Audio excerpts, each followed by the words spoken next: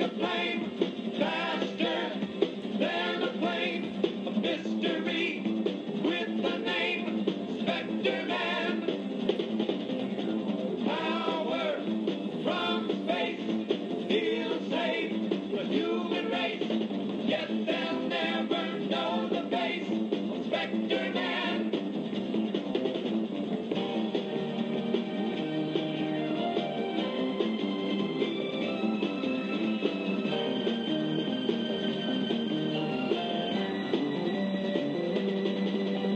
We will never know the source of his power and his force as he guides this planet's course.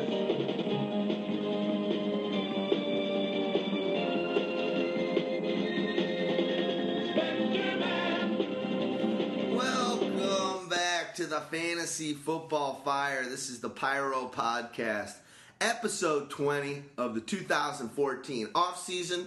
This is show 133. What up, Larry Bird? What up? What up, Pip? What up? Just giving a shout out early to basketball, but this is a great podcast. We're fired up on this one to talk about what we're calling freshly squeezed concepts by Pyro. This offseason, since the Super Bowl, really, we've been just killing it and coming up with some great content that's really heady, and it's just not out there on the other sites and the so-called experts in fantasy football across the interwebs. We're taking shit to another level and very heady, very conceptual, very, in some cases, very smart and elaborate ways to, Heady, educate. It's heady. Yeah, it's heady stuff. So we're on a different level with that stuff, and we want to talk about those pieces and, give ourselves a little high five, but this isn't about sucking our own cocks. Really what we want to do is just show these pieces and talk about how you can use them throughout the offseason to make your teams better. And we'll go through a number of those, and then we're going to close it out with a handful of mailbag questions that we got from fans over Twitter and fans over Facebook. You can reach us on Twitter at twitter.com/Pyromaniac, PYROMAN, 1AC. And then on Facebook, it's facebook.com/Pyromaniac, normal spelling.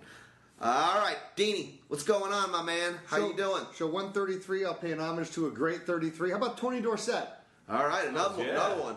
Houdini, I got with me to my left. I got Dogmatica across the way from me. I'm D-Rex. We're Pyromaniac.com. Fellas, any good NFL news happening that we should concern ourselves with?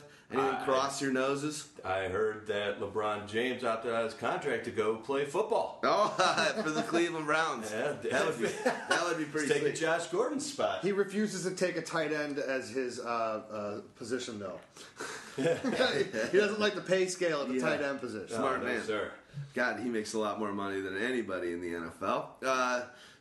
It's crazy. Yeah, NBA draft and we're trying to get for your basketball. Is it tonight or tomorrow? Yeah, tonight, tomorrow. Oh, wait, no, it's right Thursday. tomorrow. It's Thursday. Thursday. I feel like it's Thursday. Yeah, no, it's tomorrow night.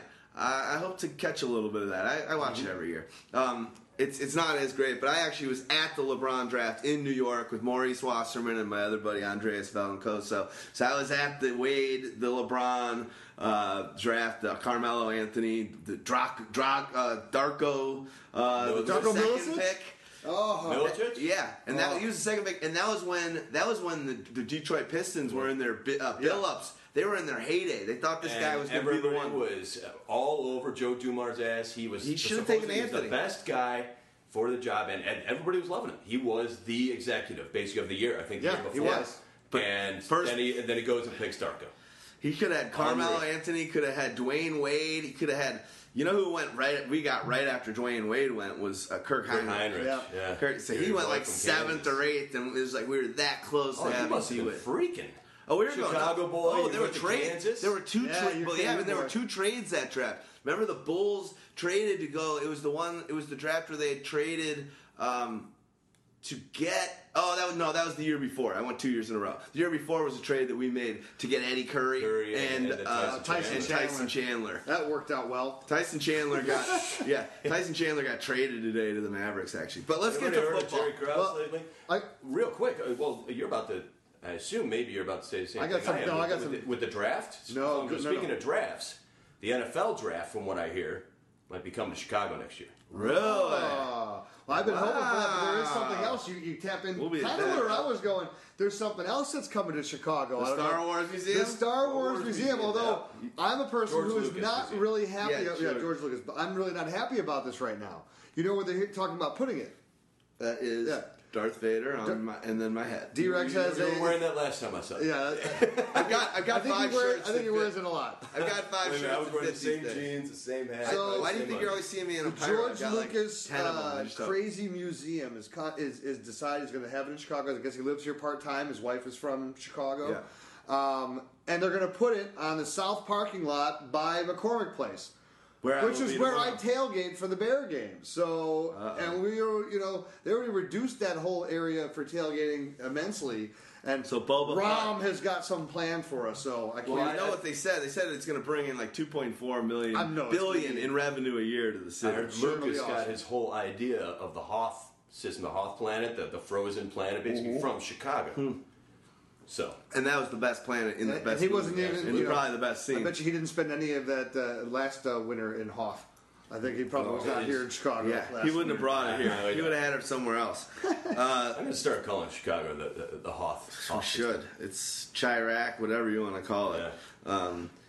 All right. All right. Well, Wesley, we've got a bunch of these segments that we're going to cover here, and it's all this groundbreaking stuff that Pyro and we've gotten a couple new writers since the last season. One of them is being Suits. Has been with us for probably about 5 months now, and he's a smart fella out of University of Cal Berkeley, and he actually just graduated from American University and a lawyer and going to be taking the bar this summer, and he's been a really sharp guy. He came up with a concept that we'll cover in this piece, and then also we got a new guy, EC. Mr. Coleman out of Utah, and you can find him actually on Twitter at Utah EC.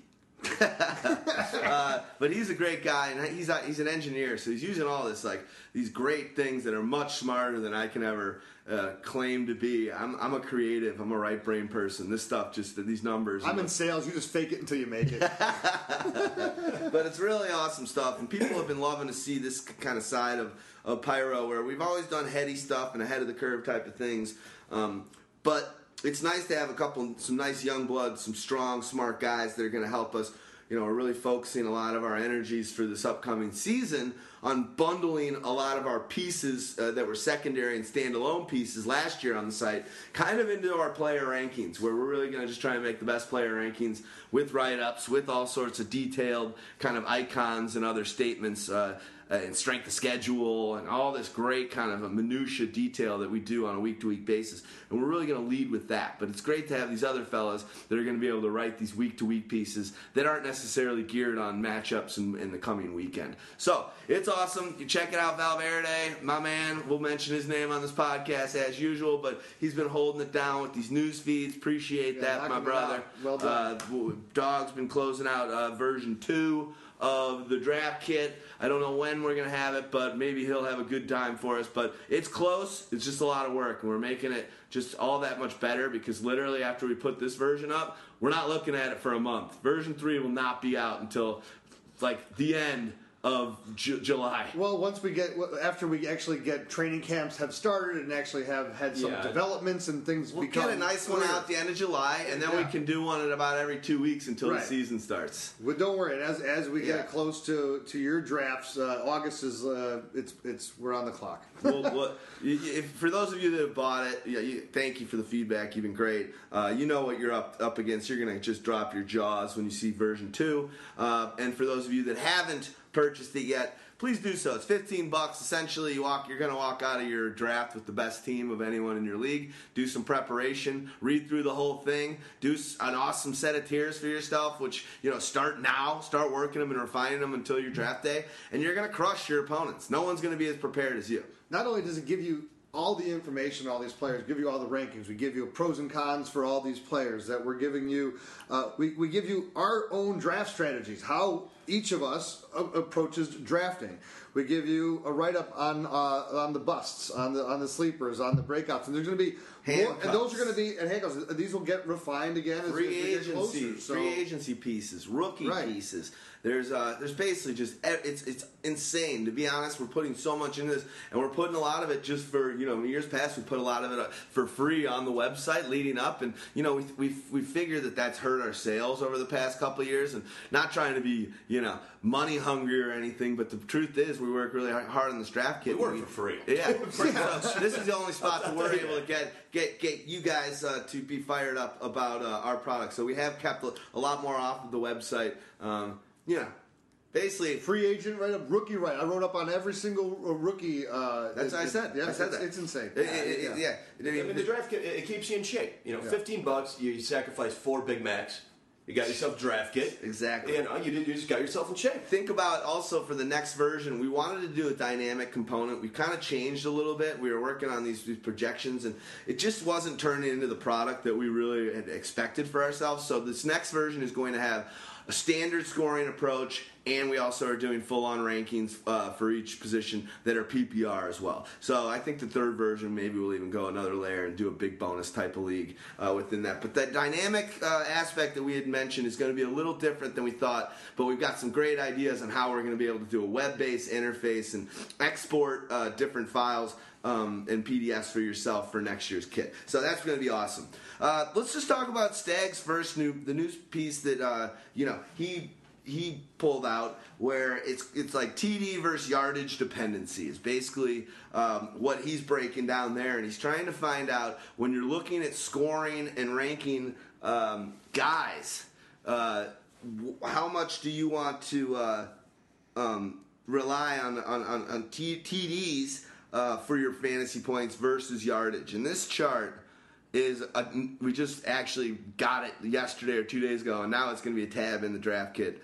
It's just really, really telling stuff. You can just tell from the players and looking at this chart which guys are really kind of well-rounded and getting points from both sides of the ball, and that's not both sides of the ball, but yardage and TDs. And then it just shows you other guys that are living on all their yardage fantasy points, other dudes that are just all about the TD. And within that, it also doesn't show like. Yeah, well, so he breaks it down for each position. So you got it for quarterback. So it's something you see based on how he scored the season before. So let's use Peyton Manning in his record-breaking year for an example. So based on his 5,477 passing yards, he received 219.1 fantasy points for those yards. That reflects of the total points that he scored, 410, 53.4% of those points. He also threw 55 touchdowns for 220 points, which is also 53.7%. Now you're saying, oh, wait a minute, you're over 100% here. But that's because he also threw 10 interceptions, which was negative 20 points, which was reflective of negative 4.9 points, and his negative 31 rushing yards, which gave it nearly another percent. So we're breaking down all those things, then rushing touchdowns, and you get to see where the breakdown is. So, his season was ridiculous because it was just a top level and top shelf on every account. But then you're going to go to some other guys where you'll see, look at a Cam Newton, where Cam Newton didn't throw nearly as many touchdowns, right, as the guys who were around him, yet he finished number 3. He threw, compared to number 2, Drew Brees at 39, but they give the other guy 32 with Phillip Rivers. And he scored more points than Phillip Rivers. But you get to see 12.1% of his points came from rushing touchdowns. Yeah. Well, Cam Newton for his past TDs was 32.2 of his fantasy points were coming from the passing, and then from the running, where he had a lot of yards, 19% of his points were coming from that. And then obviously the passing yards for Cam was the same, where he had 45 of his points were based off his passing yards. What's so great about this when you look for quarterbacks? When we look at this is usually you think about touchdown dependency. It means something more for wide receivers, right? Like a guy we'll talk about with what happened in Green Bay, where it went from Jordy Nelson to James Jones, who's becoming the big guy catching touchdowns. You can't necessarily count on repeating 14, 15 touchdowns in a season. Totally. Yet, what this tells you too for these running quarterbacks, where that point distribution is from. So again, go back, know your league, right? Back to one of the oldest sayings that we have here. If you know that your league rewards for these rushing yards, and here's a guy, and here's the other guys, Colin Kaepernick, Russell Wilson, the three of them all were 19.7 or 19.9% of their fantasy points from their rushing yards, not even from the touchdowns. So that lets you know if you're getting almost 20% of your points from the rushing yards, these are good guys, and if you project them to potentially be running more, and your league rewards for it. And I think in the case of Kaepernick and Wilson, throwing more yards too. Well, I know that you don't love Kaepernick as being a 4,000-yard guy. I think he's going to break that mark, but I agree that he hovers right there. He's not this guy. Kaepernick's never going to be like throwing for 4,700 yards. He throws for 4,000. If he does that, he's number one. He's number one if he throws. He's for number one guy. I think the most telling guy, the one where this is really something that gives you a heads up on him and tells you like where he's directed, is Andrew Luck. Andrew Luck, from his passing TDs. Only 32.3% of his fantasy points comes from passing TDs. That's crazy. That's crazy when you think that Cam Newton is 32.2, Kaepernick is 31.8. He's basically the exact same as those guys. And, I mean, you know what Andrew Luck can do. He obviously can run the ball as well. I mean, he ran for 4 touchdowns. That's as many as Kaepernick. That's, 3 more than Russell Wilson. So he's a running quarterback as well. But he projects to pass the ball a lot more. And he projects to be a lot better passer than those guys. And you look at those weapons around him that he has to throw to. Obviously, that sort of stuff is going to rise. His passing yards and his passing touchdowns are going to rise. You can see that happening. When only 32% are coming from that, you add on another, 5 to 10 touchdown passes. But don't you figure he's going over 30 this year? I do. Absolutely. So figure about 10. Yeah. Exactly. That's exactly what I'm saying. Anywhere from like 5 to 10, at least, more passing touchdowns. I figure the yards will probably go up as well. He only had 3,830. I think he's a 4,000-yard passer for sure as well. Yeah. You add that onto that percentage, and I know that he still runs the ball. He's definitely going to still run the ball a bit. I don't think he's going to be a wild and crazy runner like Cam Newton is, but he'll still give you 3, 4, 5 touchdowns. His points have the possibility of going way up, and a chart like this can show that to you specifically where the percentage of what comes from, and it's very fun to look at. Totally true. And, Luck for me is a guy that's moved based on our conversations and hanging out and ranking guys on Sunday. We got together on Sunday and did some projections and did some rankings for the draft kit, our collective tiers, or our collective player rankings. And long and short of it, what you guys have been saying about Luck and how the coach, new offensive coordinator, is going to change and mold it a little bit around their talented young QB. I'm a little higher on him than I was, a couple weeks ago in my first version of the tiers. So one of the things I also love about Staggs' chart here, which I think is just genius, and it just, other than breaking down every player, he has a little bars that go across and say, the top 10 average. And then he got the top 11 to 20 average. And it kind of shows you, it kind of tiers out almost where these players are at and the averages and the drop-offs. So this chart is like a new go-to for me. Basically, for me, the last thing I would do before my tiers when I was moving them up and pitting one player against another, my last thing I've been doing lately is going to Dogs 2014, strength of schedule, and be like, who's got the easier schedule? If they're head-to-head and it's close, and I think both these guys are going to end similar, who's got the tougher schedule? Move that guy down. That was my last line of defense on a tiers guy. And I think now that's almost going to be my second to last. Not any less important, obviously, but it's just going to be just because I have this newfound love for this chart and being able to really break down what kind of team. We're talking about quarterbacks, but I almost think it's more perfect for other positions. It's like, what kind of wide running back do I want? Do I want a guy that needs to get a lot of volume passing on him? What's his situation? Who's his offensive coordinator? What's the scheme they're going to be running? Who's the quarterback that's going to be throwing to him versus a guy that is just going to. You really want to craft your team, and as weird as it is, I like even going to that minutia and having a wide receiver. My wide receiver 3, I want to be able to get return yards or be kind of savvy or be like an X player and be a wild card. Whereas I want my number 1 to be a horse, a top 3 guy. So you construct these teams before the draft and in mock drafts and whatever, and it's fun to kind of go down and change up these details. And this chart Wow, it helps you do it. Spectre Man, Overlord commanding you. The strange illness that has afflicted the factory village is the work of Dr. Gory. This is part of a larger plan by which he hopes to gain control of the planet Earth.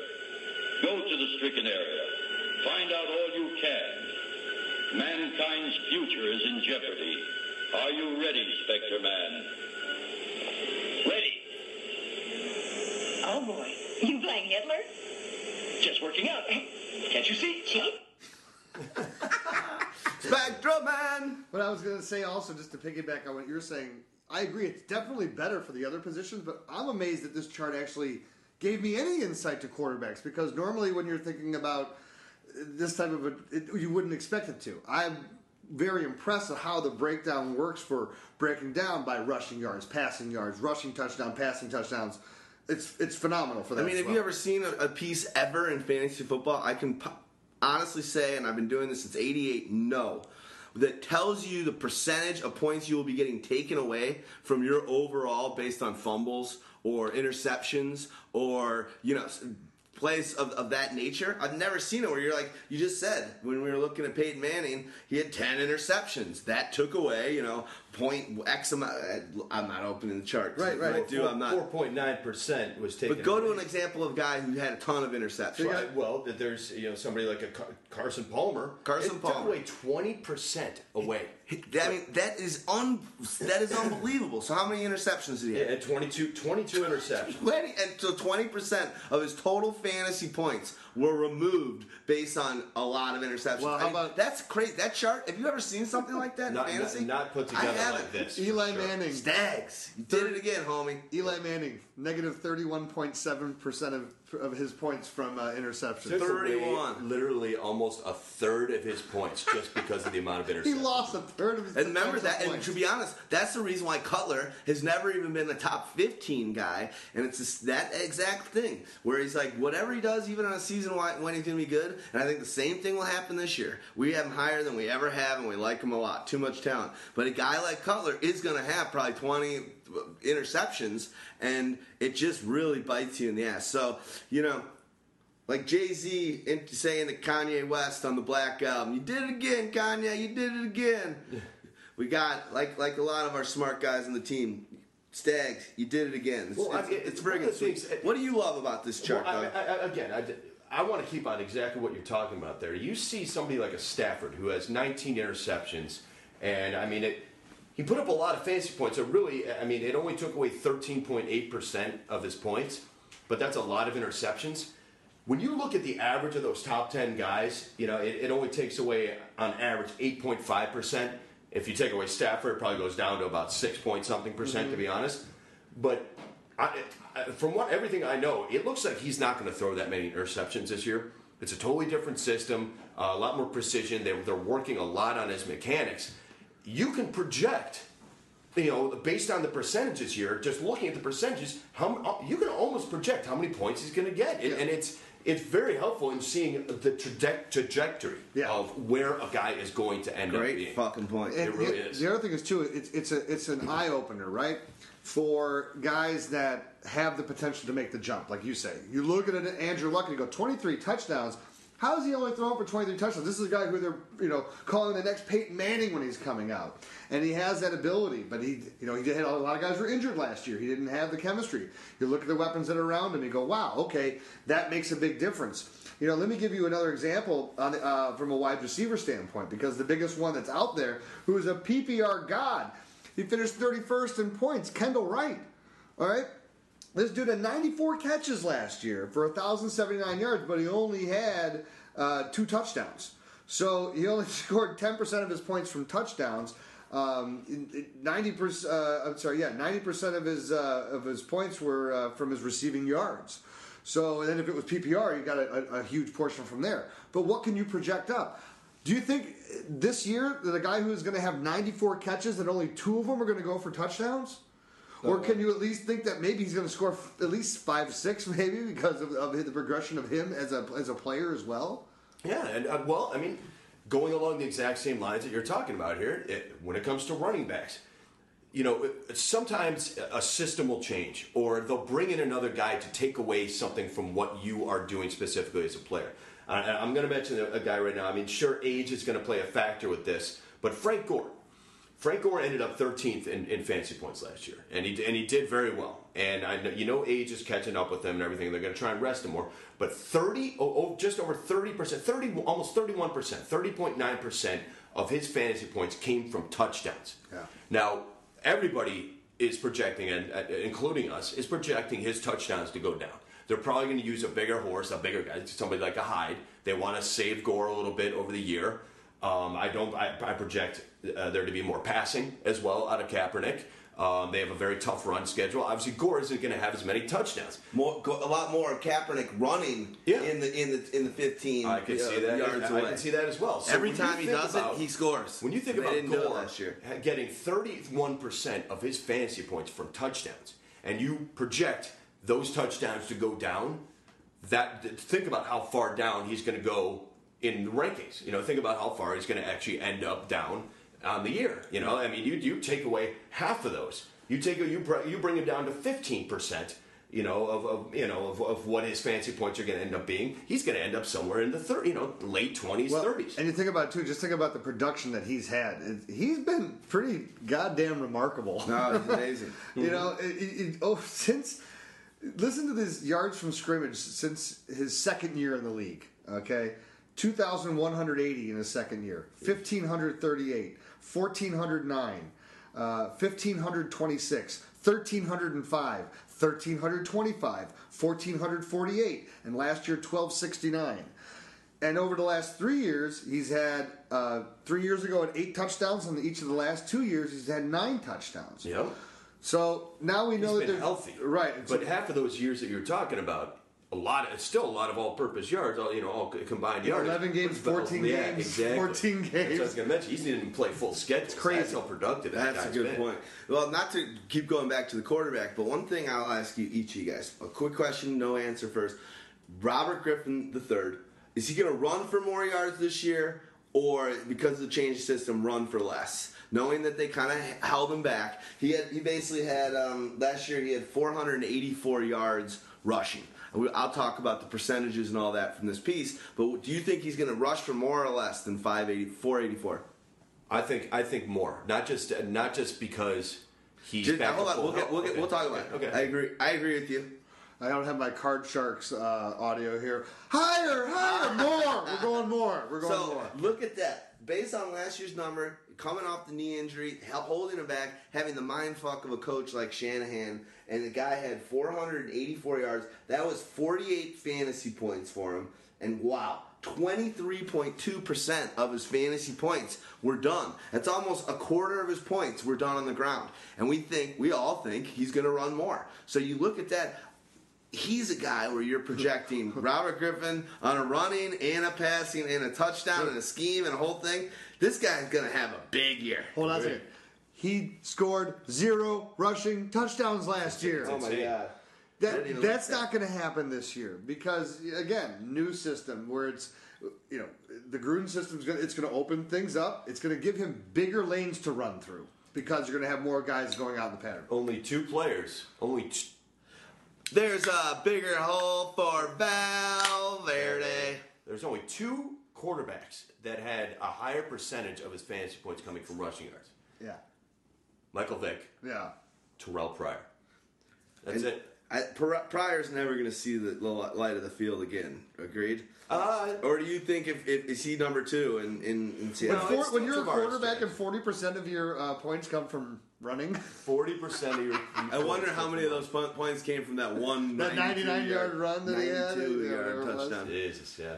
Well, anything else you guys want to cover? Any specific players on this thing? I think it's just a great chart, and it's going to be included in the draft kit as a piece. I kind of want to put it up on the website as a free piece, but I think what I'm going to do is I'm going to blow out the op-ed that we do on why you should buy the draft kit, and I'll give a little bit of a window and show you a little excerpt of this. Maybe you give him like because you know what? Actually, on Facebook right now, Facebook.com/Pyromaniac.com, I actually gave a sliver last night and put it up there. So go check it out. Otherwise, you can look look at this piece, and it's not in its total because it's actually 4 tabs one for quarterback, one for running back, one for wide receiver, and one for tight end. And it's a lot ridiculous. of players. I mean, a lot of players. I'm talking about quarterbacks to 40, running backs to 70, wide receivers to 100, and tight ends to 40. So, I mean, you can give them a 10 from each one or something like that. We can tease you a little bit. This is amazing stuff, guys. This is groundbreaking, just ridiculous information. The funny thing about it is, one thing when we were going through our on Sunday, and it was funny, we kind of all agreed on this. I think Houdini kind of brought it up and said it first. Like, I better fucking be awesome at fantasy football this season. And it's like, I better be winning and beating other people. We got all this unbelievable assets and armory of different informations, and just I spend so much fucking time working on all this stuff. I better be awesome at fantasy football. Check out the this fantasy year. football Which is armory, what- by the way. Yeah. Great site. Anyway, go on. So I mean, 2 things. Number one, which is why I'm hiring a high school kid to manage my pickups and drops, so that I do well in fantasy this year, because I'm always helping everybody else out. Well, I think all of us this year when we draft will be like, I'll have a Dogmatica and a Houdini on my shoulder, or maybe it's the opposite. It's like good 2 negatives. No Dogmatica. Don't go the way of the Dogmatica. Don't go the way of the Houdini. Because we influence each other so much that sometimes in draft days we're like, oh, I love this guy right here, but it's like What's one of your rules, D-Rex? Be you. Draft you. Be you. So don't draft me. And it's hard. It's hard to when you're I know. influenced by guys that are so good at this, like you and our writers, and we talk about this so much. It's very hard. It's almost a mind fuck to be us in this situation. The only thing I'm going to have on in my head is a GoPro. I want to see the reactions of everybody else when I'm making those draft picks. I like it. That's it. You can have it. You do that so then you can when you make the good one and everyone's like, oh, horrible pick, then you can play that back to everybody. But talking about like the mind share thing about knowing so much and whatever. I actually got a text message yesterday from Charlie Don't Surf. It was sent to me, to another guy, Swanee, and another guy, Franchise, who we all have played fantasy together, and we are probably like the most dominant, best players in a very complex league, in that 16-team league. Tell us how you really feel. Yeah, I know. So, Charlie Don't Surf's message to us is, this is stupid, guys. Why don't we get into a huge money league where if we all put our thing together and join one team, we should dominate, and if we do it year over year, as long as the payout's at least $2,000 a person, we should be able to make some money doing this. So after about 3 texts back and forth, I'm in. Yeah. No. Yeah. Well, you remember Merlot when we were opening Dewey's last year. He was like, he and I'm sure the offer's still on the table, but he's like, and we never really took him up on it just because we're busy and opening up the restaurant, starting our the season starting up. But he was always like, dude, I'll give you guys $1,000 basically every week to put at those in-game weekly fantasy football tournaments, and I'll take him up on it this year. But I will do a little mention, a little Pyro promo. And to be honest, just so you guys know, this episode, if it sounds like we're patting ourselves on the back, this is kind of it's just kind of a halfway through to 2014 season review and talking about a lot of new great stuff that we're proud of putting on the site. We've got the draft kit that we're trying to promote as well, and there's a lot of just stuff that we're excited. We don't usually do this on podcasts, so if you're a new time listener or not really familiar, if you're not one of those who's listened to all previous 132 shows, many of you are out there. We love you for it. Yep. But the fact is, just don't expect us to. I don't know. Because here's the thing: we always talk about give a man a fish, feed him for a day; teach a man to fish, feed him for a lifetime. But this is basically we're talking to you about all the things that we're putting into the offseason, newer ideas that we come up and we pull the curtain back. So they're benefiting us too. And these things are all we're excited about it. I'll give you more proverbs and stuff. In teaching others, we teach ourselves. Exactly. So part of when you're listening to us go through these charts, Stag sent us these charts, this chart, and none of us have actually been together and talked about them. This is the first time that we've actually been together and talked it through. He literally just sent it to us yesterday. That's what I'm saying. So, I got an idea, and then he sent it a day later, and we're all like, We like the idea. I think one of the most beautiful things, and I'm getting a little sentimental. Oh, I like it. But one of the most beautiful things about what we got going on here is Check that out we some soft really music. do learn Yeah. from each other. We teach each other things and we learn from each other because we listen to each other. Yeah. We all have something to say. We all do our Respect own each research, other. and we all have different varying areas of expertise within this. No doubt. So I mean, it is a great camaraderie. It's a great mix and match with all of us, and we enjoy bringing it to all of you guys. So I think one of the things Houdini was about to get into here is some sayings, some quips. So the reason why we learn from each other also is because he who undertakes to be his own teacher has a fool for a pupil.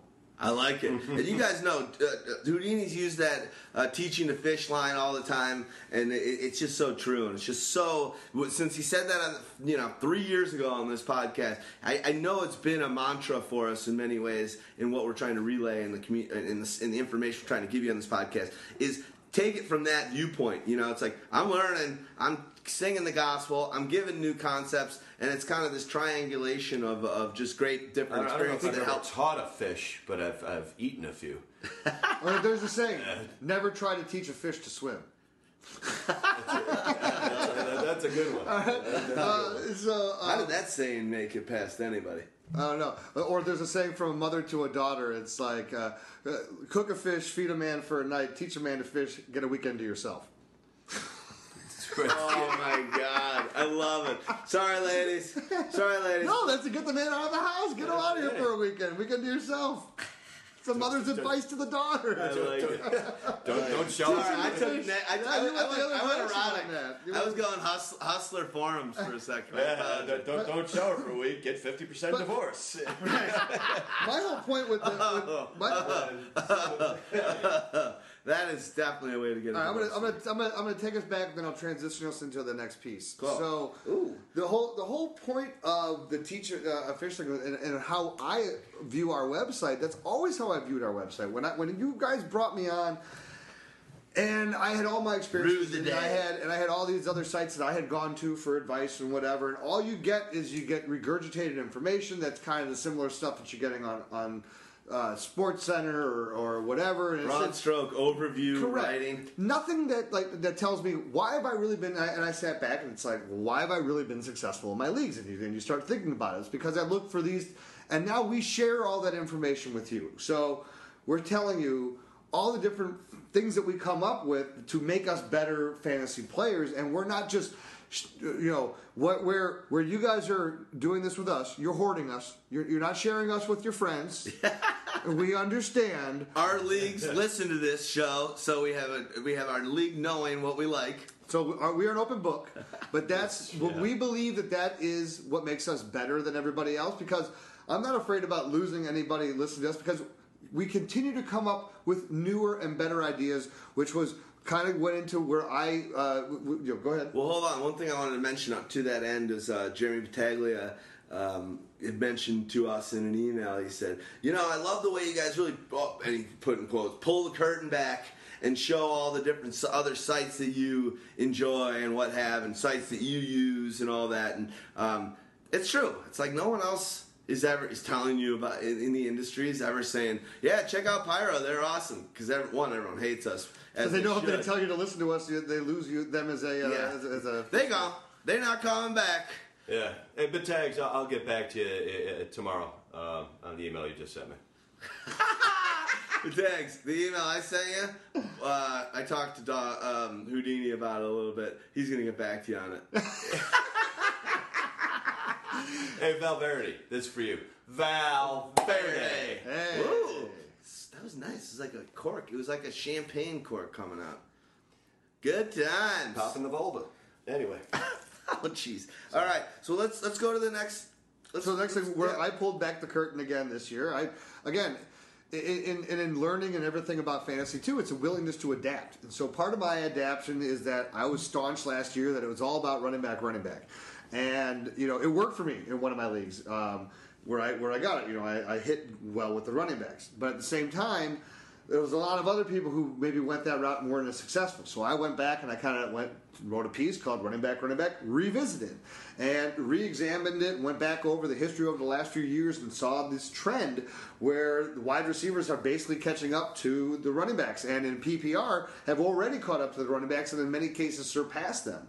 So it's understanding that, and this is, especially in this day and age, you just think about, like, even with technology and everything, how much things have changed from 5 years ago, from 10 years ago. It's even so dramatic. Well, the technology has evolved. But the NFL is becoming that way because the NFL was the same NFL from 1980 to about for about 20 years. And since 2000, it's undergone this ridiculous evolution that within about every 3 years, there's a dramatic shift where something new has been added, a new wrinkle to the game. Yeah. And Vic says he was the guy. This week he said he was the guy who revolutionized the game, and it's right around that era that he was drafted. So in many ways, he was the big explosion that really kind of turned the thought of an athletic quarterback on its head. But the truth is, in that way, Steve Young was definitely the changer of the game. And you know what? And Randall Cunningham. Randall Cunningham. And the word, But you can go back farther. But targeting didn't change the game because they're like, oh, he's got same way it was. Targeting was amazing. He Archie for Manning 3 was the years in a same row. way. Targeting led the league in passing yards and rushing yards and touchdowns. Yeah. I mean, he was. But he didn't innovate the game because it was hard to find a lot of guys like that. Where now there's a lot more talent. But I really think that right around that Randall Cunningham and you remember too, we're Cunningham the didn't get influencers 5-8 years before. They tried to change Randall too, and he became unsuccessful. Yeah. Because of it for a while. Oh, God, Until he got with the Vikings. And that was the resurgence when they let him actually become a quarterback. The truth is, he just had Randy Moss, and he had Chris Carter, and he had Jake Reed. Yeah, it's a pretty good that team. was disgusting. And that's just like that was the best duo. They should have been in the damn Super Bowl. Shouldn't have been the Falcons. That guy could throw it over 90 yards in the air, by the way. That's ridiculous. That's Spectre Man.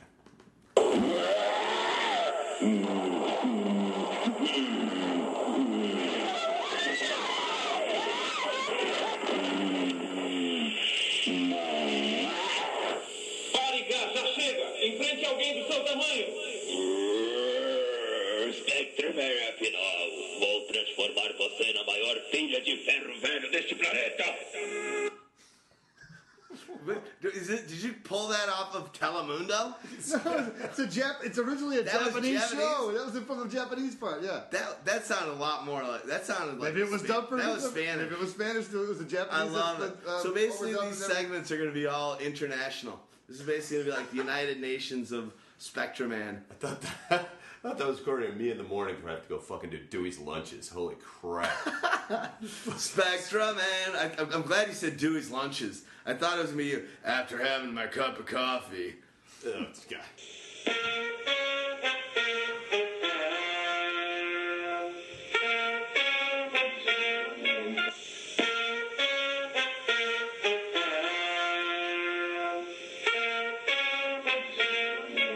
All right.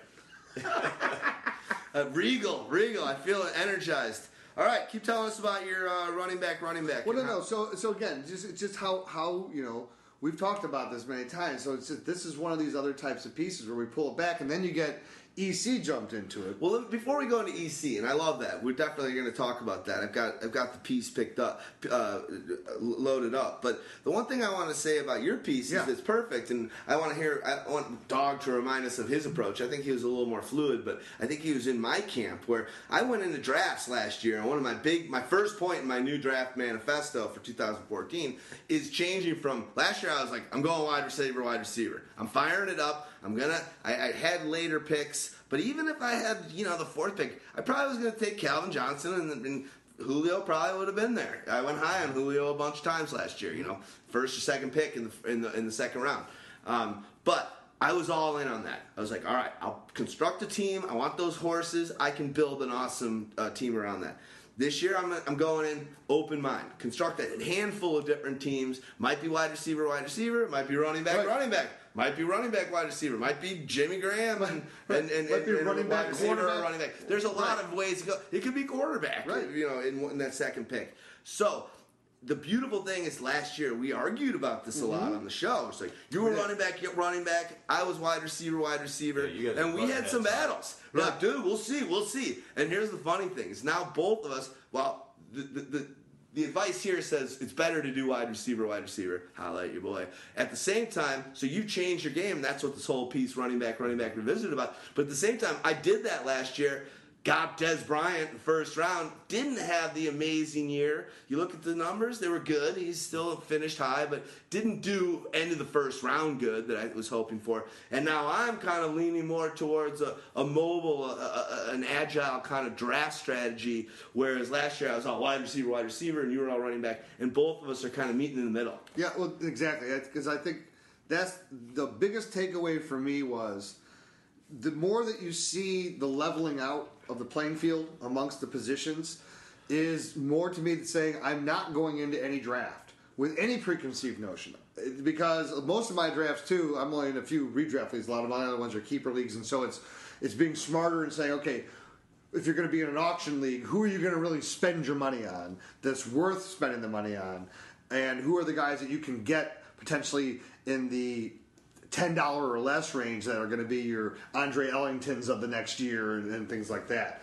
But, open mind because wherever you're... We were talking about Andre Ellington 5 weeks before anyone else in the industry. And that's one of the emails. That's probably the number one thing I get from people this year was... Thanks for the Ellington call. And also Keenan Allen was a big call for us. Zach Stacy were pretty early on too. But at the same time, the year before was there was many calls, but with the Kaepernick, telling people to draft Kaepernick and being like, no one else even mentioned Kaepernick. I took a flyer on him. I picked him up early, like you guys said.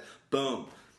There's going to be 3 more players like that in 2014, and we've already been talking about it. Before that, it was Victor Cruz. We get those deep sleepers. We get those guys that we think are going to bust out. We find the gems for them. Wait. We also told you last year, even though he's hurt, don't be stupid. Draft Jordy Nelson. Yeah, absolutely. Yeah. And we did. In our experts league, we got him late, too. Dude, he was going in like the 7th and 8th round. Ridiculous. Yeah. That's just absolutely ridiculous. Just it was the same thing with Victor Cruz. Victor Cruz did end up fizzling, but he did have a decent year again last year. It wasn't terrific, but it wasn't like 7th or 8th round worthy. He was still a top 4 round type guy. He was a little overdrafted, I think. One of the things that I hate is to go back to this running back, wide receiver thing. You guys were butting heads and stuff. One of the things I've always hated in life in general is pigeonholing.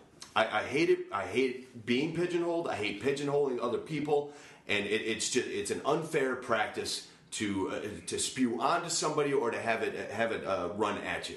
It's the same thing in fantasy. I hate pigeonholing what I'm going to do. I cannot and will not say to myself, I'm going to go wide receiver. I'm going to go running back.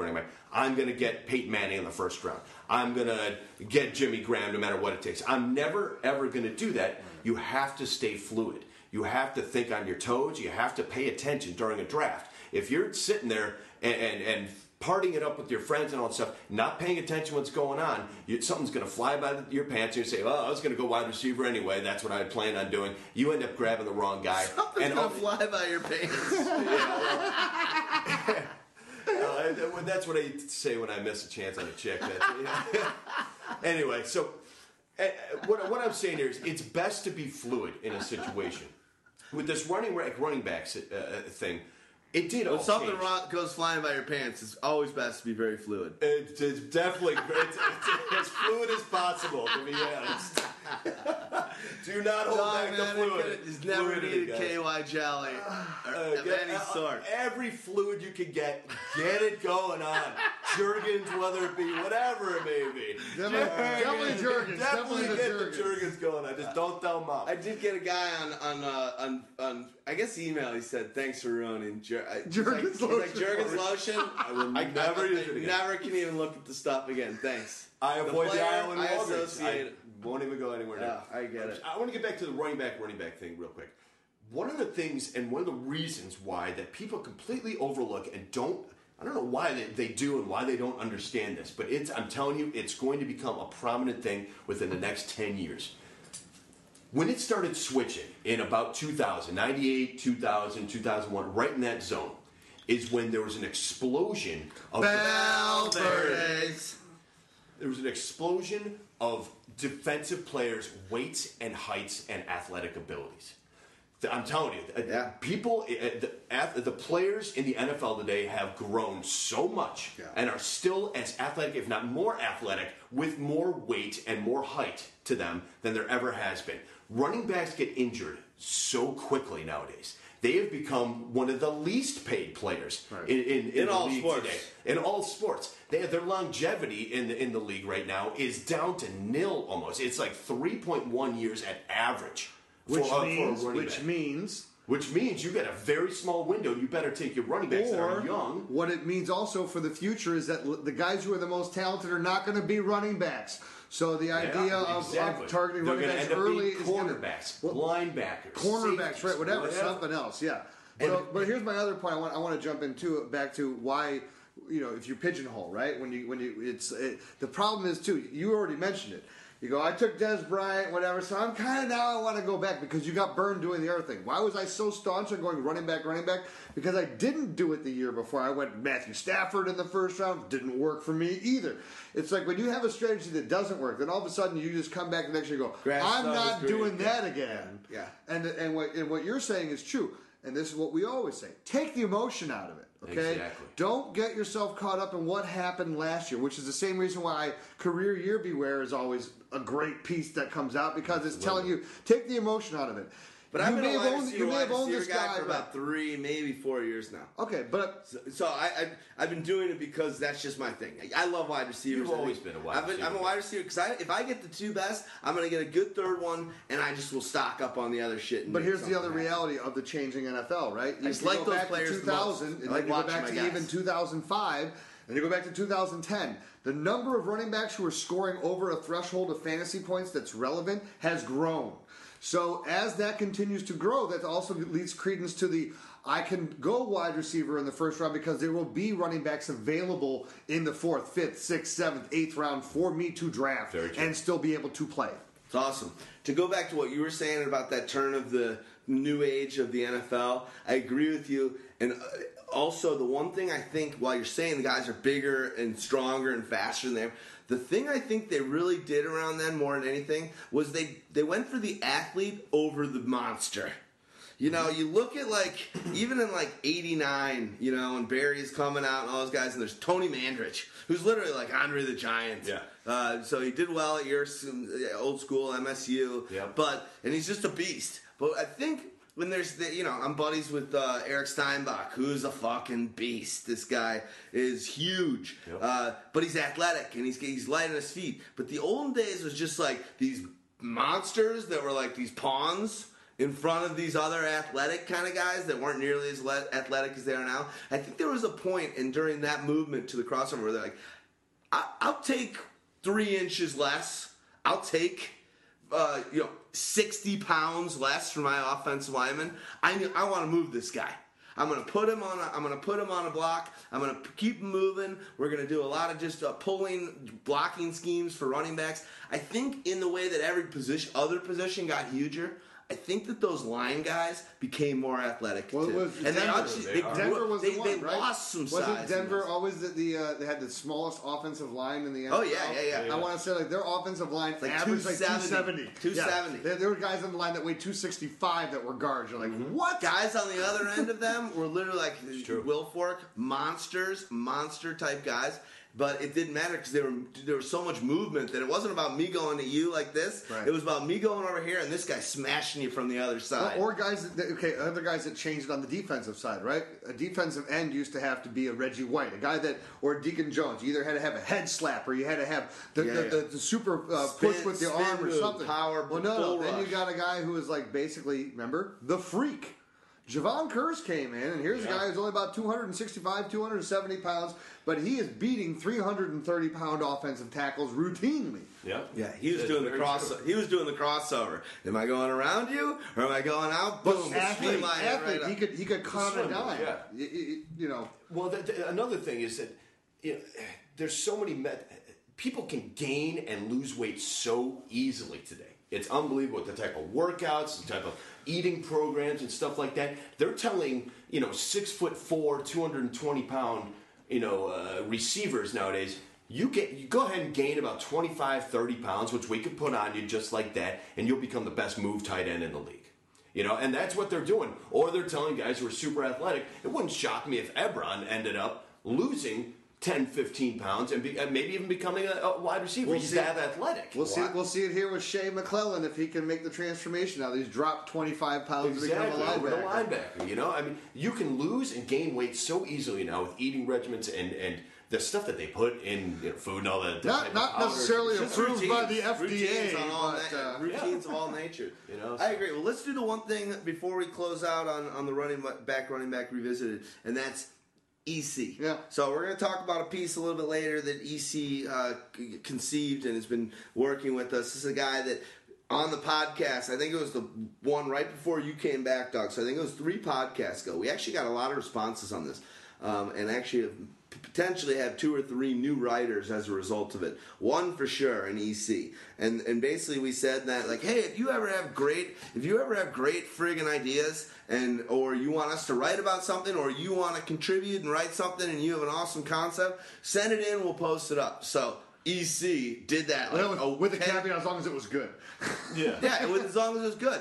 EC sends us this thing like, well, I just wanted to dive deeper into Houdini's concept of doing the running back. I was thinking about why based on where you're going to draft, why not break this out into all the different positions, wide receivers, and all this good stuff. And man, the piece is available. It's called Extending the Play, draft strategy, draft position strategy analysis, and it's basically part 2. It's the sequel, or it's a different rendition of Houdini's running back, and we're diving deeper, getting into other positions, lots of charts. In this piece, he's basically showing you draft formats for 12-man leagues and basically six different. Go, you're better at explaining this stuff to me. How the formats are? He's like, okay, in a 12-man league, what were the results if I drafted running back, wide receiver through the first 4 rounds? And it gives you a breakdown of what the total fantasy points of the first 4 picks would be if you had gone on that route based on how they had finished out or whatever. Well, what if I went wide receiver, running back? Then ding, ding, ding, ding, ding, ding, ding. That was the best one, right? And it's like all, and he color charts it too, so you can just the numbers. It's staggering when you see what the effect is. But he gives you 7. Actually, that's the best one for the 12. Right, but there's 4 other strategies. Well, what if I went running back, wide receiver? What if I went wide receiver, running back, running back? And it shows you the point. Running back, wide receiver, running back, wide receiver, running back, wide receiver. It shows you based on the actual scoring of the players that would have been picked in those spots, how many fantasy points you would have gotten in that spot with this scheme, which is friggin' awesome. And then he also does it with PPR as well. This is something. That I was bringing up last week. Yeah. It's something I was bringing up last week, and I think it was because we were talking about this piece actually and discussing it, or something like that, or something. I don't know exactly what we're discussing, but we are almost. It all blends together. It all does. When you do a podcast a week, you talk about. And everything. We meet and talk. We saw each other on Sunday, which is 3 days ago. We didn't do a podcast. We were just talking for 8 hours about fantasy football rankings. Yeah. All these conversations, like, yeah, remember that podcast 3 ago? You're like, one time we're gonna be like, dude, that was in 2010. In the year 2000. Like, no, dude, we were just talking about it. No, I'm telling you, we haven't talked about that since like that was literally 3 or 4 years ago. The year 2000. Really? Okay, and we're gonna all be at the same old person's home, and we're gonna be sitting there like looking over a man-made lake. It's like, God damn it, I love that season with Herman Moore and those catches. That guy killed it for me. And you're like, you didn't even have him. I had him, you cocksucker. You traded him to me for peanuts. Speaking of peanuts, pass the peanuts. Make sure you take out your teeth. These things stick in your what's that dent? Polydent. Polydent. Oh, God. Gotta get the Epident to clean it. I hope I have a wife and some kids before any of this stuff happens. Yeah. Or just a bunch of wives. Well, so I think talk to EC and move to Utah. I like it. I think what the hell was I talking about there? Oh, polygamy? No, we are coming up with, and this is something along the lines of coming up with an actual strategy on how to actually win. It's almost like Michael Jordan he figured out how to win in basketball. It got to the point where he knew exactly what to do to Valverde. and it was just as simple as that. But we're coming up with these sorts of concepts that when blended together, I think once we get a hang of all of them blended together, might actually come up with an actual draft strategy that will, I don't want to ever say guarantee a win, but we'll make it as airtight as humanly possible. There's always going to be things that you can't account for, okay? There's Sure. going to be freak injuries and things like that, and you just can't get down on that. You know what? It affects everyone. But you can also know, because we know there are certain guys, and check out, when you get in our draft kit, you check out my bust piece, which actually, by the way, I submitted that piece I'm part of the College Football Writers Association of America. Nice. They're having a best writing contest, and I actually submitted that piece in for they had 4 categories, and for what we do, we only fit into one of their categories. But When will you know? Entries have to be in by July 15th, so I have submitted it now, so we'll find out. Will your girlfriend mind Send me if you something. do win, I take you to the strip clubs? We can go to the Pink Monkey. It's all good. Nice. Nice. Okay. You ever been to the Pink Monkey? You ever been It's to all- the Pink Monkey? I haven't been to the Oh, You buy man. your own booze, you bring it with you. No shit. Remember what I told you to do? You didn't do it. We did it on my 40th birthday No, over but there. remember what I told you to do? I haven't been there in 2 years, but when we went there, we bought a Magnum. Yeah, no, we didn't need to. We bought a Magnum of. It was with the kickball team. Yeah. Yeah. No, we I- did- I- you there that that's day? right. No, But we bought a Magnum of Grey Goose, so we have literally a steroidal, enormous $190 bottle of Grey Goose I on our remember table. that. I couldn't make it. Holy crap! Is that like a beacon for strippers? Well, no, we were the fine. thing was just like this magnifying. It was just a magnet for them. Well, you also didn't tell them that you also brought your little mini spotlights that were going around the bottle, like Fine. it was like a nightclub party. I paid a guy on the street to be my bodyguard for the night. Just this big dude. We He's got got a bodyguard. we Let's were go over there. downtown. Dude, this is gonna get you about $50. So How about just this, don't get in a dude? fight. We were downtown. We got picked up downtown Chicago by the Pink Monkey van. Oh, nice. Okay, shit. Nice. so Nice. All right. I remember. Were there I was- broads in the thing when you get there? no, but they take us to the place to buy all the liquor. We've been to the Oak Club where they send. Yeah, that would be they nice. send the Oak Club. That was in the Vegas. Oak Club here. sends them to She you. just did that for us in Vegas. The Oak Club sends them to you. There's been to already a Cheetahs? couple That's a girls, dirty one in 3 Vegas. girls in the limo truck the when you limo? get picked up. Holla for a I dollar. remember. I do remember you And going. some and more I for remember $5. I was gonna go. I think I was Busting up before following you get there. The fluid that went by my pants. I ended up in Walgreens and buying jergens. Anyway, back to what I was saying here. We are crazy. Coming up with a concept that's going to win. I'm I was sorry. talking with Stags just yesterday, as a matter of fact, about this recent piece here by EC, and the words came out of his mouth, genius. So I mean, and I agree. Some of this stuff is extremely heady, right at the breaking edge there. That you're just not seeing this type of stuff anywhere else. It's so It's not there. It's not out there. I've never seen it. It's sabermetrics for football. yeah. I mean, because think about it. Why, and there is quietly, I mean, I think we're uncovering all these things on our own here, but these are the sabermetrics of football. So now you need to start following these sabermetrics and figuring out, okay, and part of that is We gotta put together a fucking book. well, and part of it though is having to go back over the years now and retracing to figure out got what the is the archives. trend. Not and figuring out reverse engineering what the trend is to figure out where it's going, because that's where we're at right now. That's why everything that I've done this off season has been, well, let me think about how this has changed in football. Well, how can I demonstrate how it's changed? I got to go back and look at the history of football. And I think also, and that's a great point, but I also think that one of the things that Eric conveyed to us, EC conveyed it to me for certain, and he reached out to you early as well, Houdini, I think first. We told him to email me. Yeah, well, yeah, we gave your email. So, but the truth He is, goes, "You want to open that can of worms?" I said, "Let's let it roll."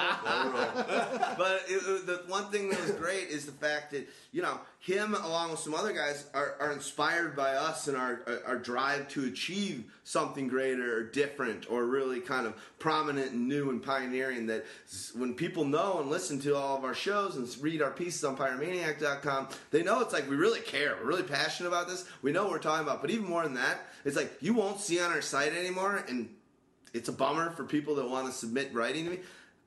I don't just want to talk about 7 guys and do a stock market piece. Everyone wants to send you a stock market. Oh, let me evaluate. Let me do rankings. Like, there's nothing on our site that's frivolous anymore. It's original. Except for maybe, it's always going to be original. Yeah. The most frivolous thing on our site right now might be the bitch slap. But it's awesome because it's original and it's funny. Whoa, and it's, wait. no.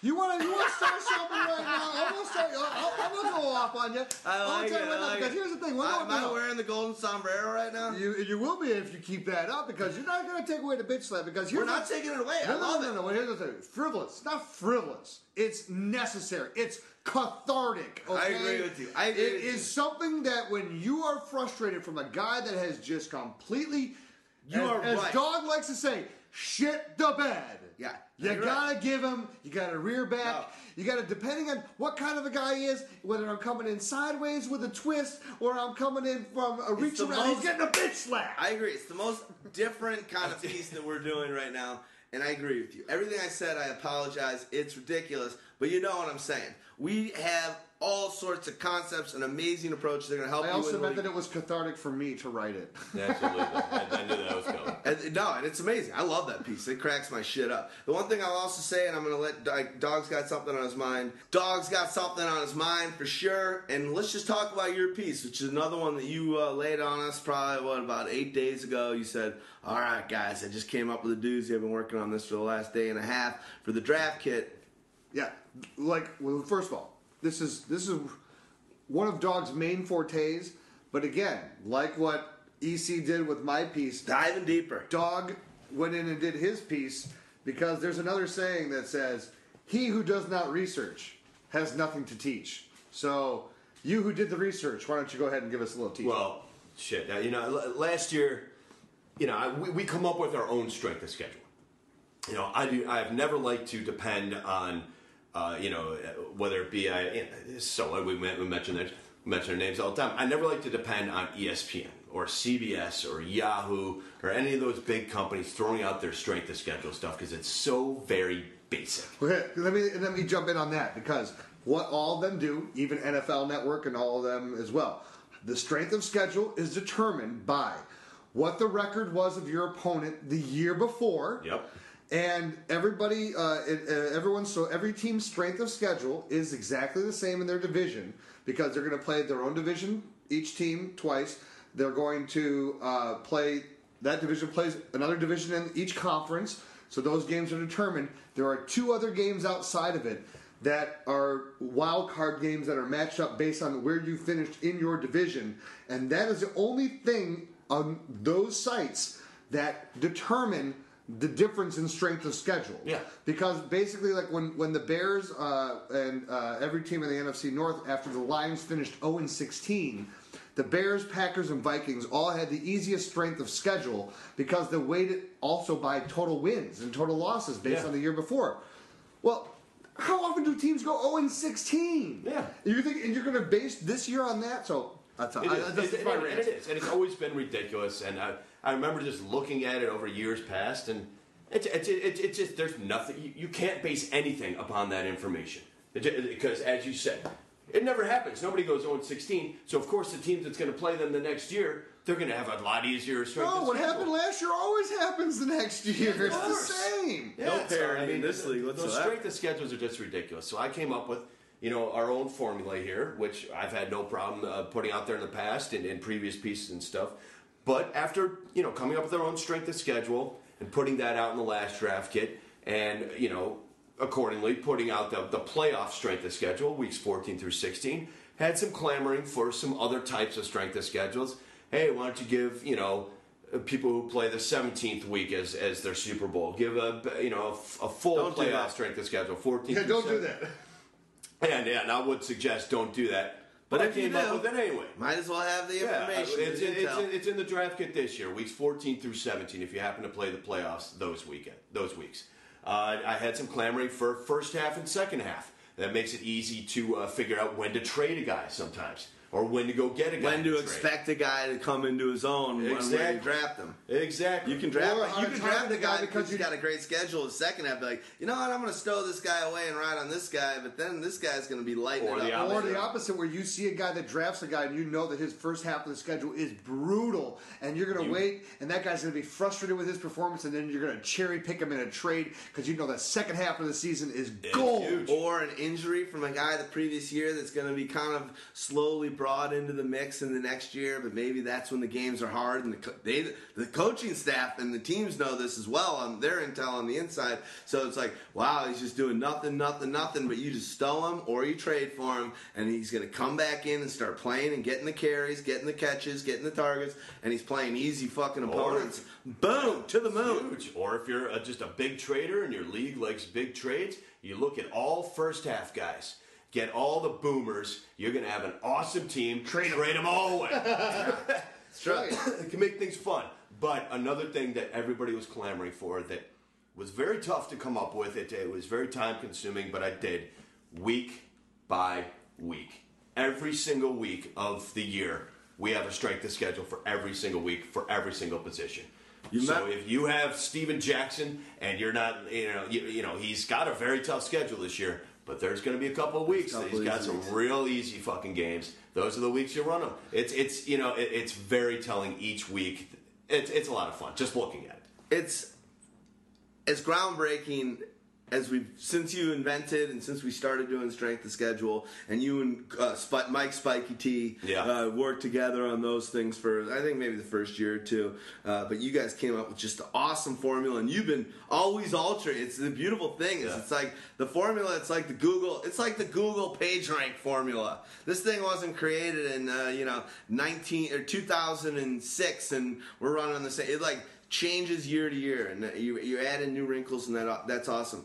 But I think that the really important thing to think about with just that minutia and that detail. Remember last year when Stags introduced the weekly Pyro power rankings, and you could look on a weekly basis and be like, "Wow, look at this! Look at who they're up against here and there."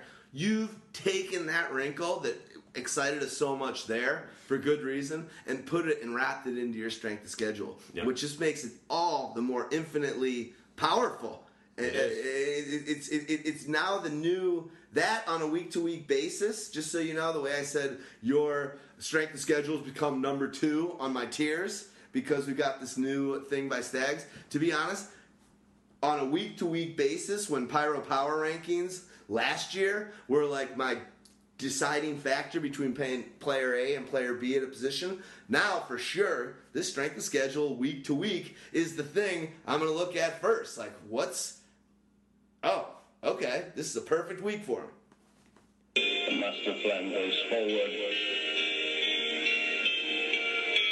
You have your orders, Zeron. Go!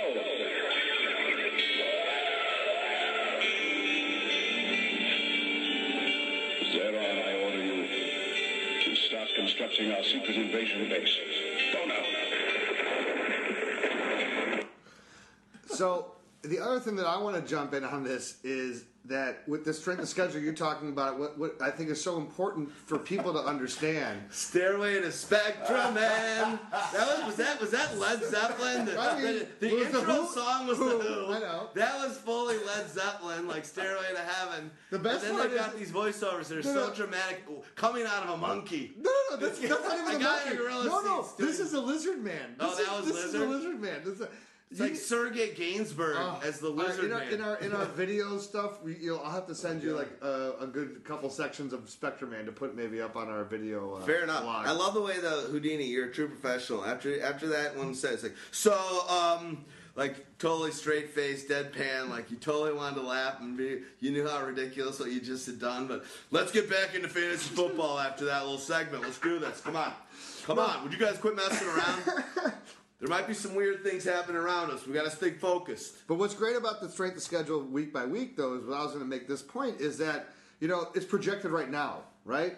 Things change once the season starts, which is why when Dog does his weekly rankings is what is so important, which is what makes us different, which is what makes us unique, is that even though there's a guy who may be a Calvin Johnson or a Des Bryant, there can be a week where he is rated as the 10th, 11th, 12th, 14th, 16th, 20th best receiver because the matchup says no. Yeah. And there are times where that happens. So it's not just looking at all the individual matchups. It's Dog takes into account all his strength of schedule formulas, as well as the matchups, as well as injuries, as well as where they're playing, what the weather's going to be. I mean, every factor that you can imagine, which is why, when people throw blanket coverage on people and say, it's also amazing, too, when we looked at the strength of schedule we talked about in the previous podcast. I think it was, was it the Jets that were like one of the best receiving schedules early on, but in the actual fantasy playoffs, it's horrible. They're like number 20 or something like that. So those are the ones that are like keys to be aware of. But also when you're with us on a week-by-week basis, Dog is consistently. Jets are 22nd. Wide receiver. I want to in go the con. playoffs. Consistently, he is on top of those adapters and those changes. So on a week-to-week basis, during the earlier part. Yep. you don't hold any emotion to a guy's name. It's all about what his matchup is and what the strength is of his matchup. And you have to be. Well, I mean, that's, again, the same thing with it. You're unbiased. Completely unbiased. You have to. Yeah, I mean, you have to be emotionless with this. You have to have the shortest memory you could possibly have to win in this sort of thing. You start hanging on to certain guys and grabbing on to guys and sticking behind them, you're going to lose. I'm telling you, you can love a guy and love watching a guy. You got to separate love of football and love of fantasy football. It's two very different things. You can love football all you want and love a player and watch him and everything, but you can't be addicted to him so much that you have to have him on your fantasy team. You're going to end up losing. I'll tell you that right now. You got to take the emotion out of it. You got to take the Valverde out of it. Yep. We've seen Houdini get really emotional, grab onto the backside of him, and stick around for too long. And it hasn't worked out for him, and we didn't want him to do it in front of us. We were just like, dude, save that. Let that fluid fly. Save that at home. But, jeez Louise. But the truth is, I think, I don't know. When I think of the week to week and what you're doing on these, on the strength of schedule, I think that one of the main ways that it could be beneficial is for trading, and this is a weird situation where one of the last time I think I won. No, it was 2 times ago that I won in our main league. What did I miss? Yeah, What I missed? you missed I heard something. I had to step out for a second. I heard my name mentioned. You didn't miss nothing. But the last time I won, I actually traded. Valverde. We traded. I traded right before his bye week. I traded Calvin Johnson for Aaron Rodgers, and he was in a bye week, and the guy traded him to give Calvin Johnson, I just knew I needed a quarterback, but I looked at that bye week and I was looking, which would be the similar situation in your power strength of schedule things, looking at almost bye weeks where it's like he's going to have a field day. But in this situation, it was a bye week, and the guy wanted to get those extra points. For Calvin's like, I need something to happen to get into the playoffs. Yeah. We traded straight up, and that game, I think Calvin Johnson had like 180 yards and 3 TDs. And the guy I traded was Aaron Rodgers and was on bye. Oh, fuck's sake. Well, I kind of knew it was going to happen when I traded. I was like, this was a good strength of schedule game, but that's the reason why the Rain Man, the ex-Rain Man, Waxman wanted him. And it was that perfect thing. He knew that Calvin was about to explode, and I knew I wanted that player, and it kind of worked where this strength of schedule allows you to pick those kind of moments where you want to pounce on a player and give someone else up. Let me give you an Like, example. look, he's gonna have a huge game. You should take him. I'll give you my most epic fail of all time. And I don't even remember who I got in return in this trade, but whatever it was a fleecing. It was the year that Barry Sanders rushed for 2,000 yards. Mm-hmm. If you remember, started out real slow, right? And I drafted him. Had 3 or 4 weeks. 3 weeks. Ooh. I traded him after week 3. Oh. Well, it happened to me last year. I traded. I got a lot for him, but it's like. In our Pyro league, he went for like 1,800 yards after I traded him. Jesus. Well, Josh Gordon. And they were all 100-yard games. I know every single one of them. Josh Gordon after week 1, I dropped for like That's right, you for did. like an Isaiah Pede. Oh yeah, That's You a bad. did. That was a bad move. yeah. Houdini was the first off of the Isaiah Pede bandwagon, by the way. Thank you very much. Is he in the league anymore? Yeah, he's a great special teamer for the Rams right now. It's true. He's got a Pede necklace. Oh God, I've been burned by these Cincinnati guys before. I've been burned by these Cincinnati golden guys shower? before. Yeah, well, a peed necklace, a something like golden that. shower. A golden necklace. Yeah, why not? No, it's golden taint. Yeah, well, he's got that.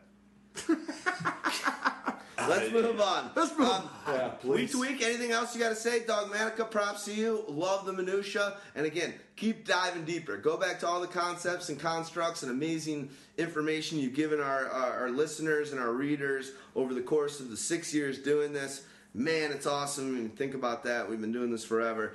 Go back and think about your epic moments and think about how you could dive deeper into them. Because if we do, or we'll just have EC do it. But I love the fact that if we all just dive deeper and deeper and deeper, it's just going to be, no, it's not fighting words. You know, it's just like, hey, keep doing you, but we'll have him be, he wants to be the dig deeper guy. I know. words? I can He does. tell. I got fighting words for you.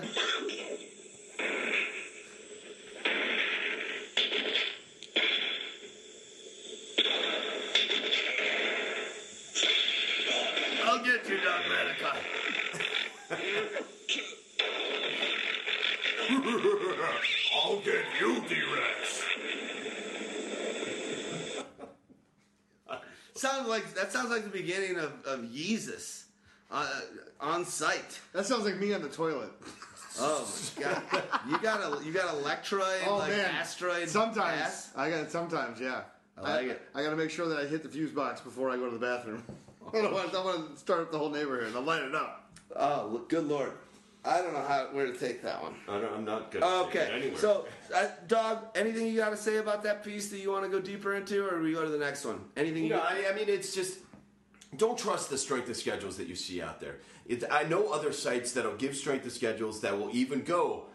They'll do first half, second half. They'll sometimes give you even quarter. You know, first quarter, second quarter, third quarter, fourth quarter. But they're not based on anything but the same old crap of the previous year's records and stuff like that. I use fantasy points from last year's. I use TDs given up from last year's. I use the amount of yardage given up from the last year's. Free agents, player Yeah, movement it's- from them to other teams. Yeah, it's a very complex formula that takes everything Coaching into account. staffs, It's changing of guard, And normally we like to pull back the curtain and defensively and and give you offensively. the entire formula, but we can't do that because we don't want to give the rest of the football. No, here's the thing. industry. Sorry, you're wrong. You're wrong. Okay, and that's pull what I back. wanted to mention. Okay. That was going to be my last point. We're gonna do it. You've done it.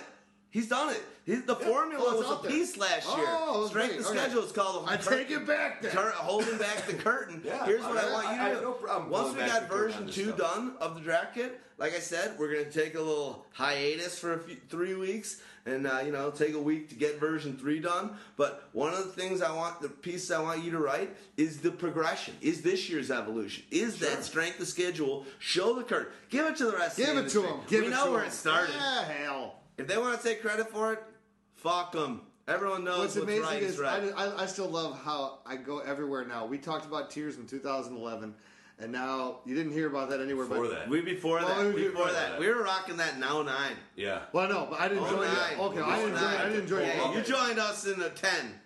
You joined us in 10, bro. it 10? Yeah. In 10. Yeah. Is it 10? Oh yeah. It's been that long? We did podcasts together in 10. Son of a bitch. So we were rocking hard. God, Cheers, it's been that long. Yeah. Fuck both of you Yeah. guys. I've known you too long already.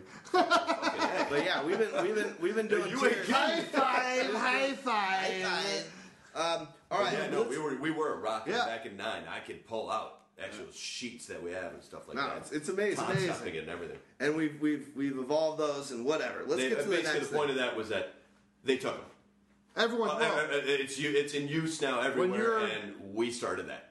And Period. in the same way that we We're started trailblazers. targets, and then everyone started doing targets, so we did targets and touches. And then everyone was doing targets and touches. Now we do targets, touches, and looks. Next year, everyone will be doing targets, touches, and looks. and here's the saying that Stuff wasn't around before us. I'm telling you. here's the saying that mirrors what we do.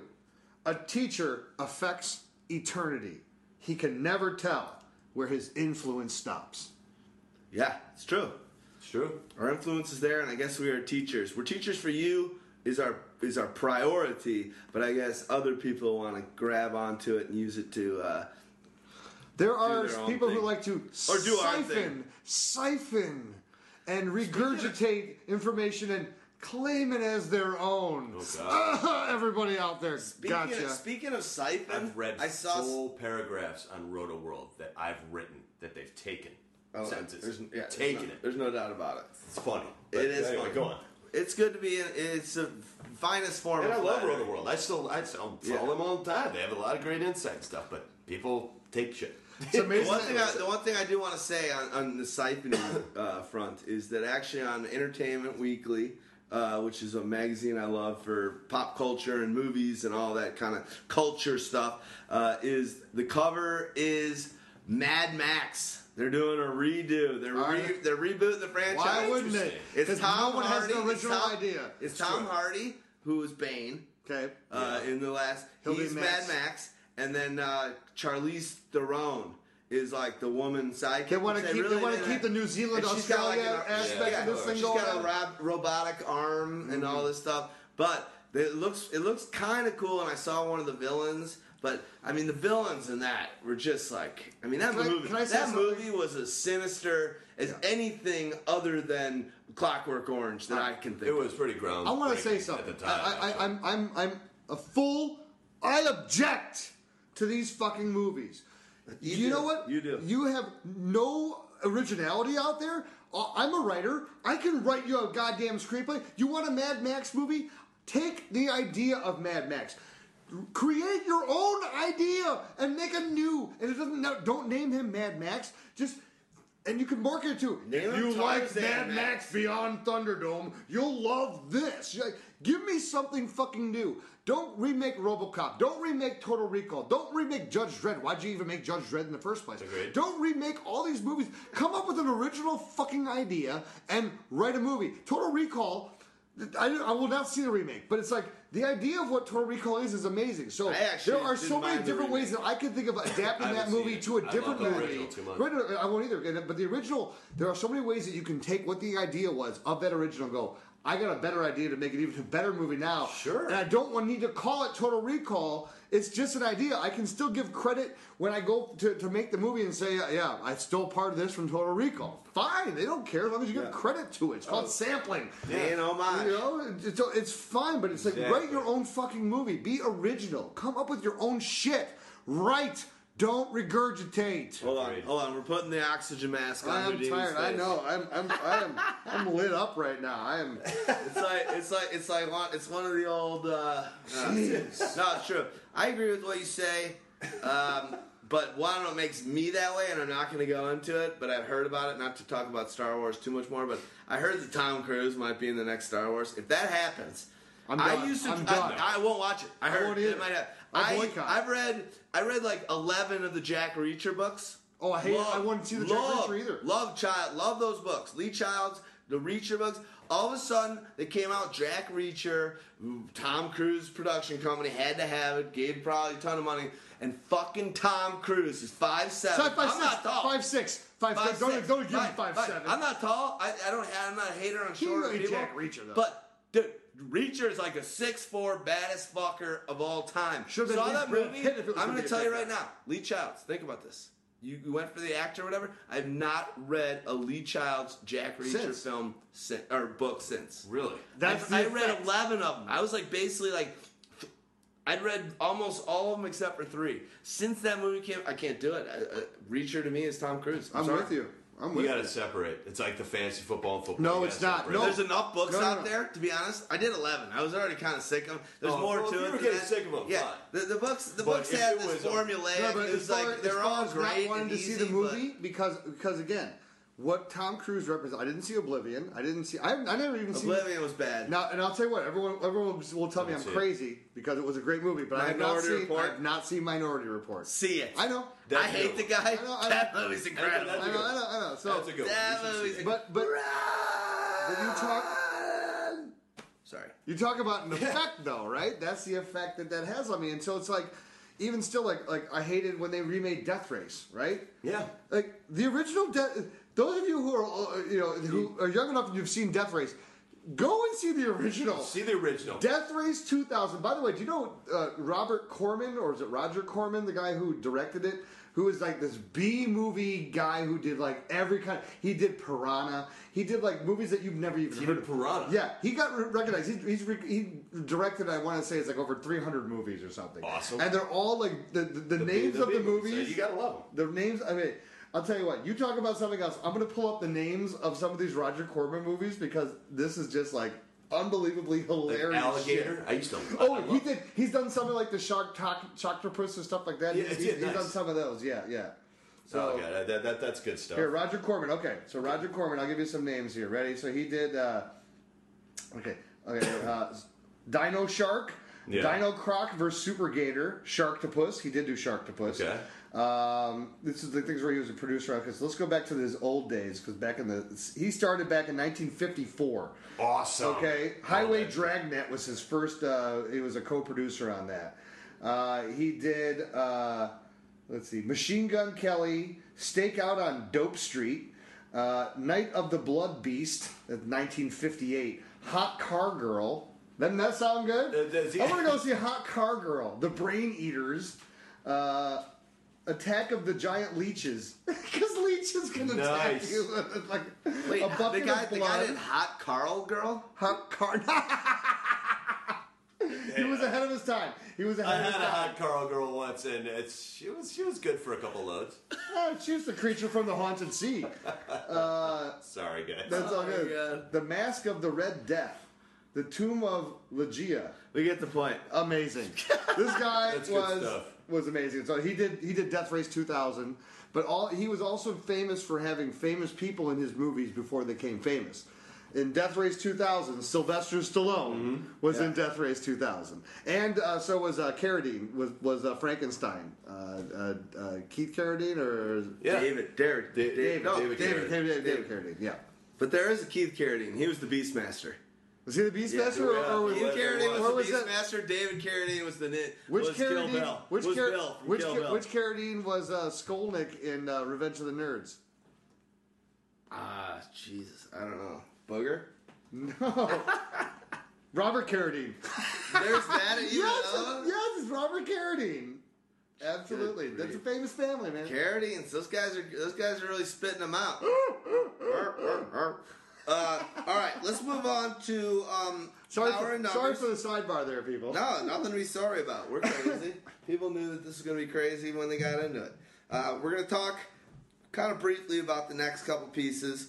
And the first one's going to be Powers and Numbers by Suits. We did a podcast about 6 or 7 podcasts ago. Probably even more than that. And we've been Maybe talking 8 or 9. about it a lot. Too. Yeah, we've been talking about it on a regular basis. We love it. I was actually on the phone for an hour yesterday with Suits talking about how he's going to pull off doing the projections for the Power and Numbers piece and projecting who's going to be those teams that have 4 or 5 or maybe 6, but usually there's a lot of 3s of guys that are in the top 60 in fantasy points. And, we kind of believe in this piece kind of shine light on the fact that, you know what, there's like 9 teams that have a majority of the fantasy point guys in the top 60. So be smart, and in the early rounds, focus on getting guys on the teams that actually score fantasy points. Yeah, and it's always the thing. Winning teams are usually the ones that are going to be there.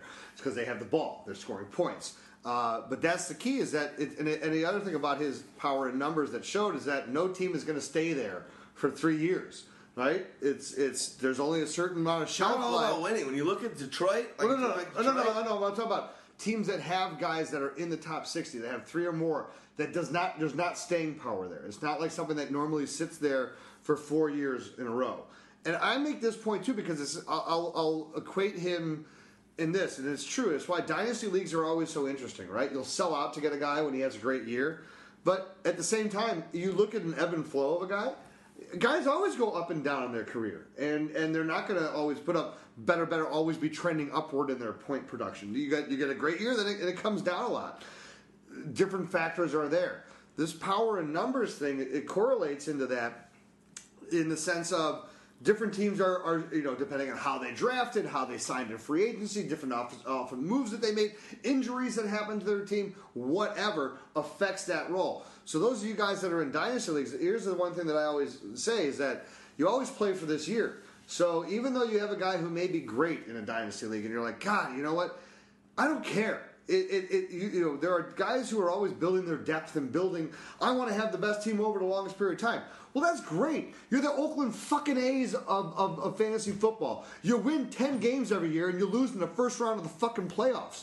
Who fucking cares about you? You're nothing as far as anyone compares about successful. Who won the titles? That's all they care about. So while you're building all your third and fourth and fifth best player that are on your bench that are scoring all these points and you're so proud of it, it's about who your starting nine are. So there was like a guy who I got a question from. I just want to kind of turn this. Solid nine? No. But that's the name that makes sense, right? Because you have a solid nine. I have a feeling like Pete Solid Nine's girlfriend or something's made him get off of Facebook or something. Because it's been kind of silent out there from you, buddy. Yeah, what's up, bud?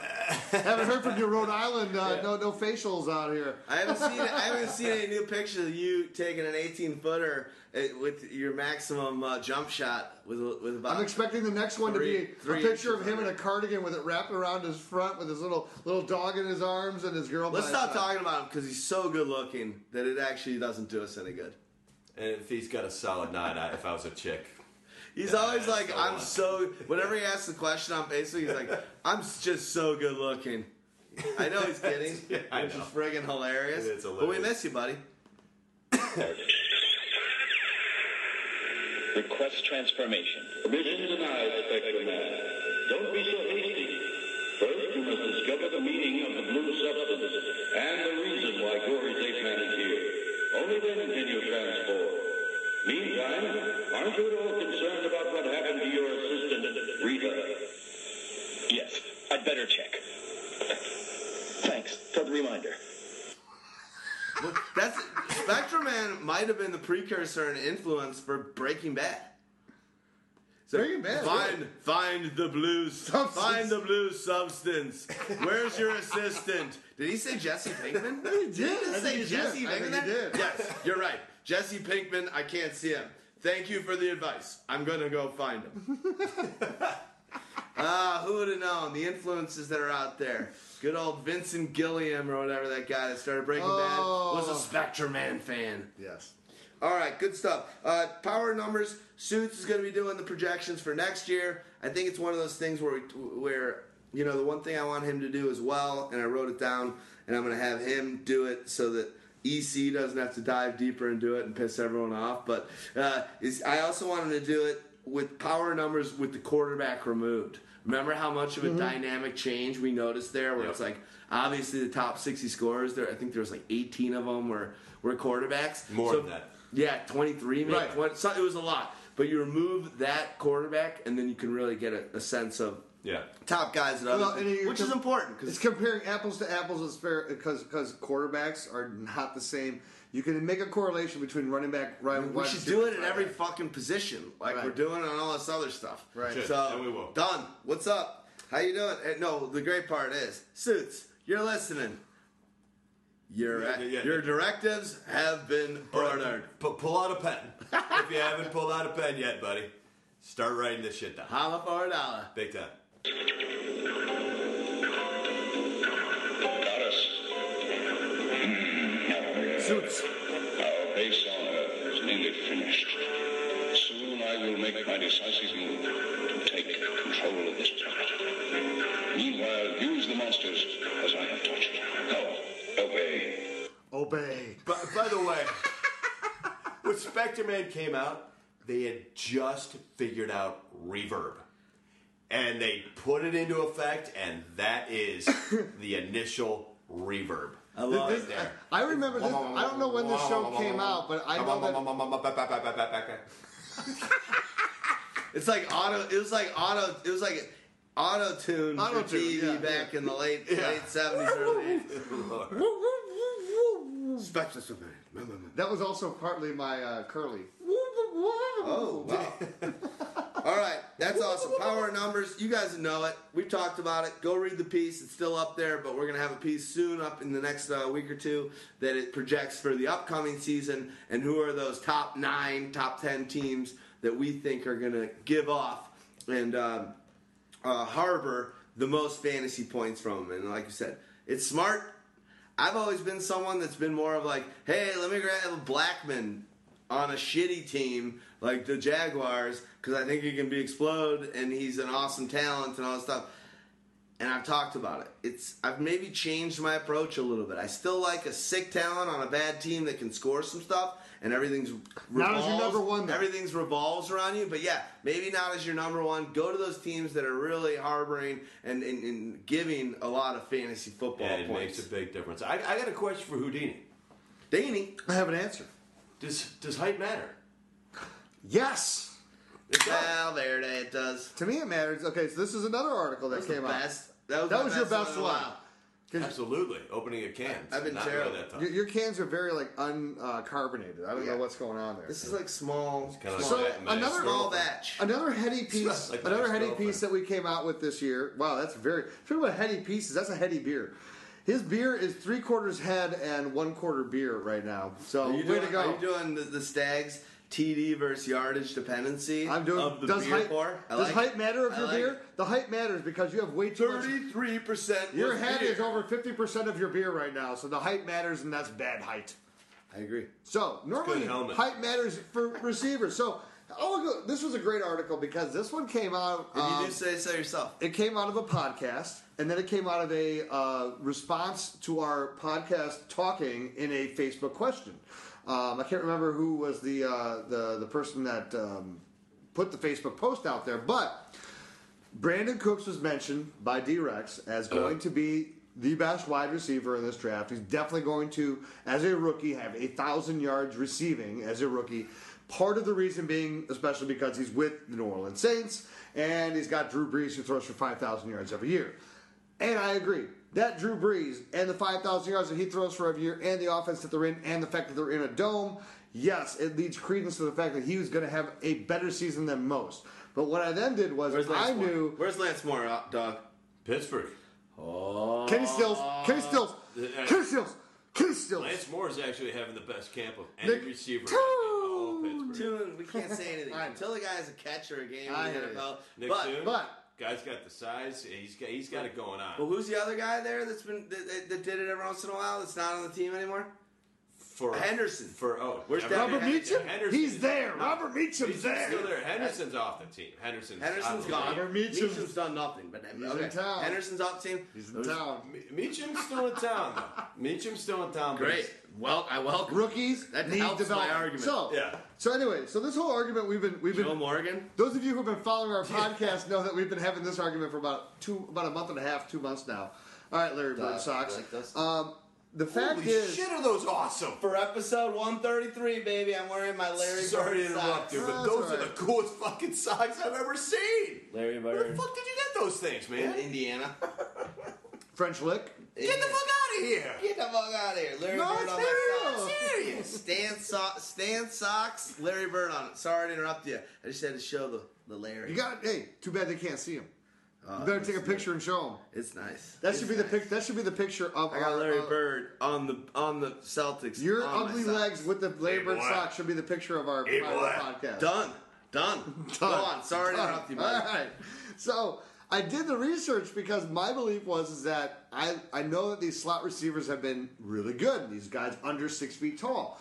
But my belief was that it takes them longer or they develop more in their second year. I just don't see the success for them in their first year because the argument was that Cooks is going to get 1,000 yards. So not only did I go back, and the only thing that I didn't include was receivers who were 6 feet tall. So Yeah, I used I like receivers that. I like because I wanted to have a separation. So I used receivers who were 6'1" and over, and there was no 6'1" except for Anquan Bolden was the only 6'1" because goddamn was he ridiculous in his first few seasons. By the way, The best Can ever. I tell you him? His first year he had 1,377 yards. His second year he got hurt, so he had 623. His third year he had 1,402. His fourth year 1,203 receiving yards. He's Ridiculous. It's ridiculous. He's awesome. This is There- a guy that was considered a slow quarterback, wide receiver kind of guy. I know, kind of like Valverde. Oh, no Vietnamese problem. geese. Bad one. Sounds So- like a Noonan pop. Of the history of the NFL, I went through every greatest receiver. In the history of the NFL, only 5, count them, 5 rookie receivers have had 1,000 yards in their rookie year. Ever. Of the 5, 4 of them were 6'1" or Damn, taller. it's only 5. Keenan Allen last year. AJ Green, not too far along Keenan ago. Allen's 6'2". 6'2". AJ Green's 6'4". Randy Moss, 6'5". 4. Anquan Bolden, 6'1". The only one who was under at 5 is Joey Galloway. Yeah. 5'11" or 5'10", I don't know. 5'11" or 5'10". I've seen him listed at both. He had probably- the lowest total of the 1,000-yard receivers. So Bolden was the highest at 1377. Randy Moss 1313. Really unlucky for him, huh? AJ Green 1,057. Keenan Allen 1,046. Joey Galloway 1,039. Joey Galloway was probably the second highest drafted guy behind AJ Green as But well. he wasn't a slot receiver at that No, time. he was an on the outside outside. receiver. Yeah, Because he was I a don't think deep he was threat guy. never a slot receiver. Now, here's the difference, because here's also the trend. When you look at these guys, for at least for him, as the only guy who was a 1,000-yard receiver, he was, that was his best. Yeah. He was basically the same guy. The next year, 987, then 1,049, 1,047. He was the Stevie Johnson of his era. It was the same stats for 3 years in a row. It was ridiculous. But then you had guys that were like the shorter guys who made the ascension. But how long do they make the ascension for? Gary Clark. Tell me you guys didn't love number 84 I absolutely for loved Washington, him. Gary I love Clark. Sanders even more. I remember because I was was an Art Monk guy. playing fantasy during the time, and I had Gary Clark on my team in 1991. I was a Sanders guy. He was a Clark guy. He was a Monk guy. Let's do this. That's awesome. 'Cause Yeah, I loved cool. Gary Clark. He was my favorite of all of them. Well, Fucking was this impossible. earlier? Was this earlier? But I was always out of all of them. But downtown Charlie Brown. That was how many years earlier? Yeah. No, that was. I was a downtown Charlie That's Brown. early. Same era. So it's funny because I know I was Little playing bit. fantasy football back then, which is like I used to '91. love Yet I don't criticizing actually I don't have record of my Charlie Brown. fantasy stats of like of any league I had until '96. I know I had a high school league because this was in my high school league. Because I remember being at my grandma's house. It was on it was Hanukkah, so it was around a Christmas time. And it was a Monday night game. I don't know who the Washington was playing, but Gary Clark's on it, and Mark Rippon is throwing him the deep bomb, and I'm in a long touchdown league. And he catches like a 70-yarder. So I'm 17 years old, and everyone's there for like a family like holiday. It's like whatever, and I'm screaming in the den.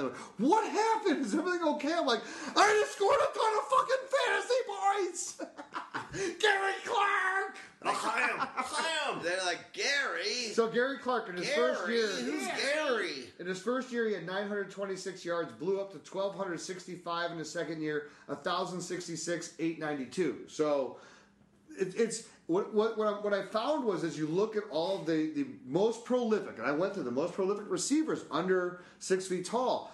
There's hardly any of them that have been able to sustain 1,000-yard seasons year after year. Whereas when you look at the great ones who are over 6 feet, the percentage of them who are able to sustain those 1,000 yards and increase and get to the ridiculous levels, aka 14, 15, 1,600 yards and plus receiving, are the taller guys. It hasn't been the short guys. It's true. And Makes a lot of sense. it's going to keep that. It's going to stay that way, to be honest. So what does that tell you then? What this tells you is if you're out there targeting a guy to be your number one, and your number one's going to be a Deshaun Jackson or a Tavon Austin or a Randall Cobb. Victor Understand, Cruz, right? yeah. Victor Cruz. Understand that you're not going to get the same type of production that if you have a Julio Jones, a Dez Bryant, and an AJ Green, a Brandon Metatron, Marshall. Brandon Marshall, and Alshon Jeffrey as your number one. Jordy Nelson, if you 6'2" or 6'3", He's, and faster than probably all of them. You look at the top 10 receivers from last year, the top 10 fantasy receivers. I think it's either 8 or 9 out of 10 of them are 6'2" or 3 and above. It's not even just 6 foot and above. It's 6'2" or 3 and Right. above. That's why I left off the 6 foot receivers because that's why I said there needed to be a difference, and only one 6'1" receiver was Anquan Bolden. And really, in my list, the only 6'2" receiver, I think it was Jerry Rice, and everyone else was 6'3" and above. No, wait. There's one other 6'1", Chad Johnson, who was 6'1". Yeah. But also to That is this first point, catch for in Canadian football this week. But here's to the point as well. You're talking about the top 9 or 10, right? So like if you're one of these guys who's drafting running back, then you're going to be stuck with one of those other guys as your number one wide receiver. If you're drafting wide receiver, again, and it makes so much more sense. If you're outside the top 5 pick, why would you draft a running back necessarily? Because the difference of those top 10 wide receivers versus where number 11 receiver through number 20 receiver score more points than number 11 running back through number 20 running back. So you're just as well off. Awesome, totally agree. We're actually gonna move on and get into. I think we covered a ton of awesome stuff and some new concepts. The only other thing that we could briefly talk about is another EC piece, but. We gave EC enough extra credit. Yeah, we gave enough extra credit for EC, but keep it up, buddy. That the secondary catches or PPR is a barometer of which way you want to go for deciding who the right guy in a PPR league whether is. it's TDs or catches, which is the best for PPR. It's a great piece by him. Check it out. Check it out. It's on the website. It's got a modern day big B-52-esque bomber type of graphic on it. And EC, man, again, we really appreciate it. It's been awesome that literally I talked to you on the phone about a week and a half ago on Saturday, a day after you sent the piece, and you sent another piece since, and all the stuff. We're really fired up and appreciate it's good stuff. Yeah. Really I'm appreciate it. I'm a huge fan of shit like that. That's... We're hard. We're hard on people. You said Stags called him genius. You're like huge. I'm a huge fan. I'm never up at a genius point, but genius. But you know what I mean. We're all huge. Einstein and shit for me. So I don't like throwing around the word genius, but your shit is very heady, extremely heady. I'm a huge numbers guy. I love going in depth. That's the way I lobster roll, whatever you fucking kids say today. I don't know what the fuck they say. That sounds like a Red Lobster. That's the way I lick my shitter. What I love about it is that so good. For me, just to let I'll open the door on how when I come up with my pieces and things that I think about, I have an idea of what I think and what I believe an idea is, and then I just start going and finding all the stats and doing the research. But I never let because stats and numbers can always be construed any way you want to use them. Yep. So I can have an idea and I can just keep digging until I find the numbers that back up my idea. Yeah. I go into an article with an idea of what I want the article to be about. And then I start doing all the research and finding all the information about it, and I go, wow, what I found is a lot different than what I thought I was expecting to find. And wow, this is what changes how I look at things, because I'm not going to be affected by my emotion. I'm not going to be affected by any pride or anything like that. It's more that I'm going to be affected by the truth. What the truth is. Let's read the real facts of the case and say, shit, the way I've been approaching this, now that I see this, makes me believe that I'm wrong in how I was assessing this before. I need to reassess, and by reassessing, I become a better, smarter, a better teacher, better fantasy player, better everything all the way around. I will tell you that years ago, I know because I've always been able to do it. Numbers are corruptible. You can turn numbers into whatever you want to turn them into, because they'll bring about fact, but you can leave out numbers and you can add numbers in that are still fact, but make your argument as opposed to opposing your argument. Out of context. Yeah, I've been able to do that in the past, and I'll admit to having done that back in college, here and there or whatever, writing papers and shit like that. You know, even in math class, shine the light on the things that tell you what you already thought. Asking concepts on stuff like that, I can change numbers, as anybody really can if they understand numbers enough. You can change into whatever you want it to say for you, but in fantasy football, what you have to do is you have to give the truth on it. Because if you're changing the numbers on it, and I can make the numbers look good by not talking about interceptions and fumbles and all the other stuff, and glorifying certain points. But if you take into account look at it from, and again, Fox News is fair and balanced. And this is what I think what's great about Fox News is it's fair. They are giving every side, every angle.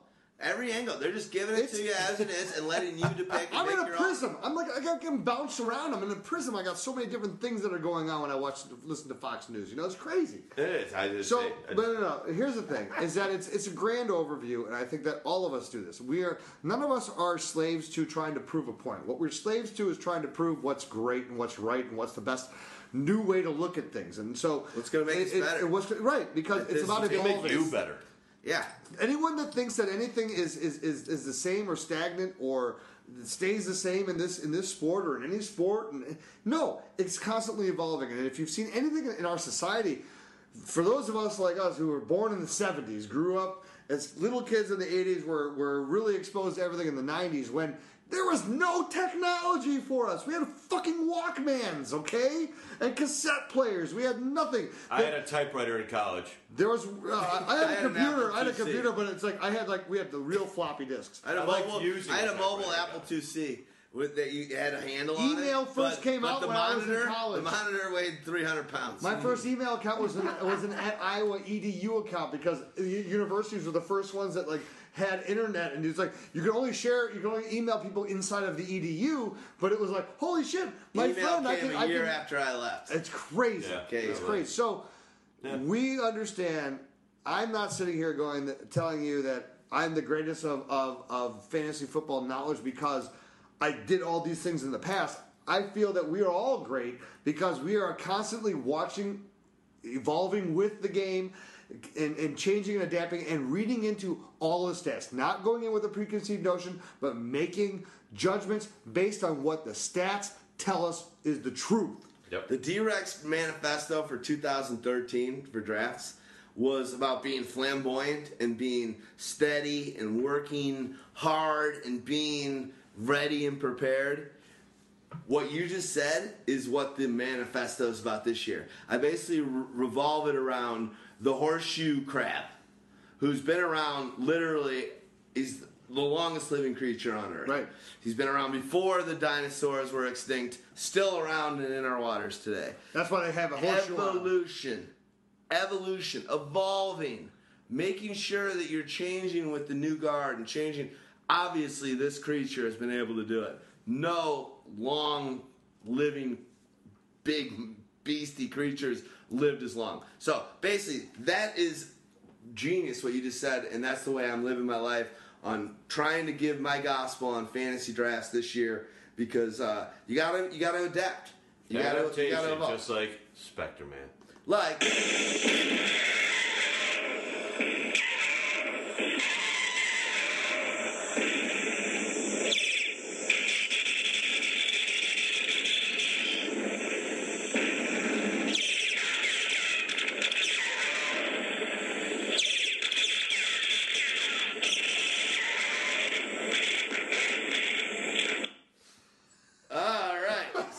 We are not going to be responsible for your ear doctor visit. I'm just going to tell you right now. Well, the Japanese If you're like to listening check- to that in Beats headphones. No. We apologize. No. The We've Japanese changed always your life. You like can't to hear push it the sing. level with checking if you were epileptic.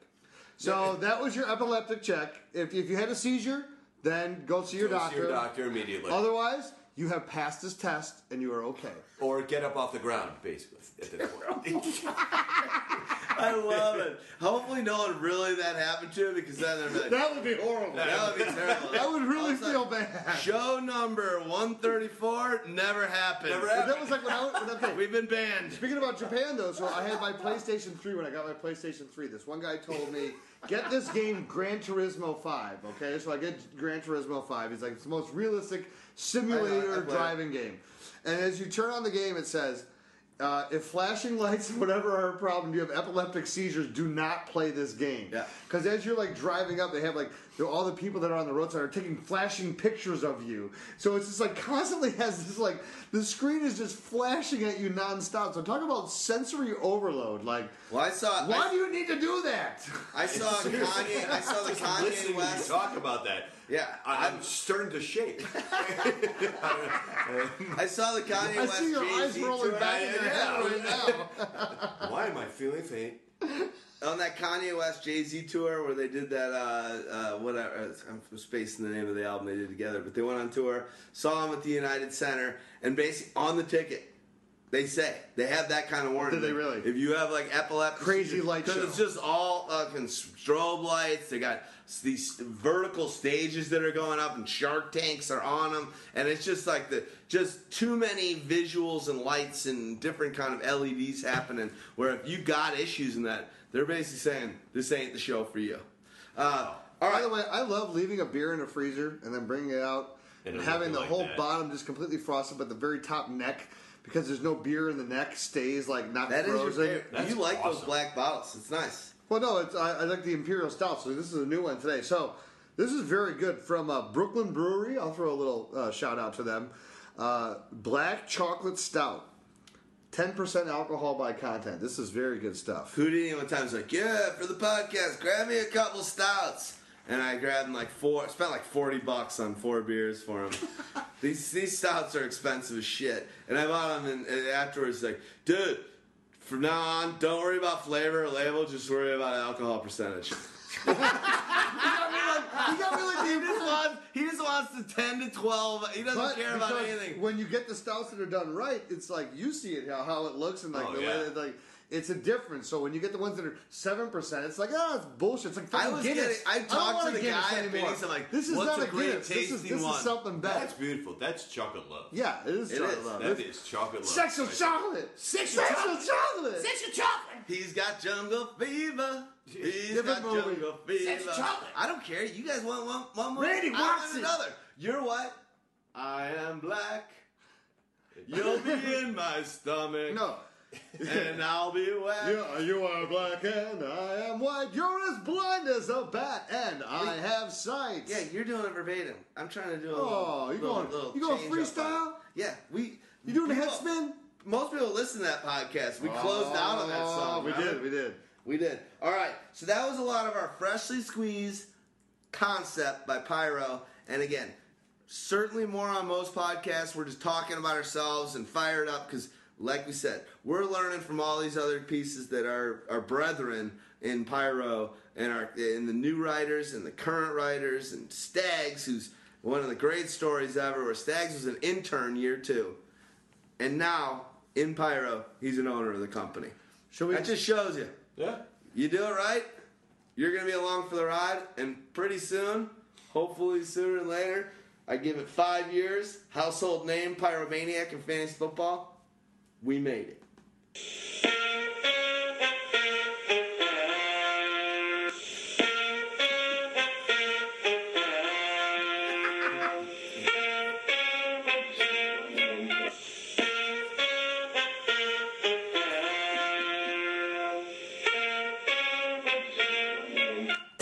Is that a Dave Matthews song? What is Wait, that? is that ants marching in like slow mo? I wish it was, but Why are you playing that though? Is that Regal or is it a part at the end? From that is Spectreman? no. That is okay. You know how movies have like music for when Luke Skywalker comes in or when That's Darth it? Vader comes in.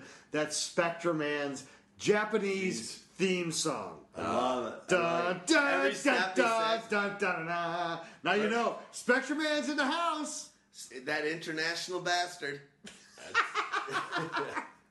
He's even saving Americans and human beings even when he's playing a Nazi. Although he's always in Oh, yeah. Tokyo. Was it? Although he's You always in doing a Tokyo. Nazi?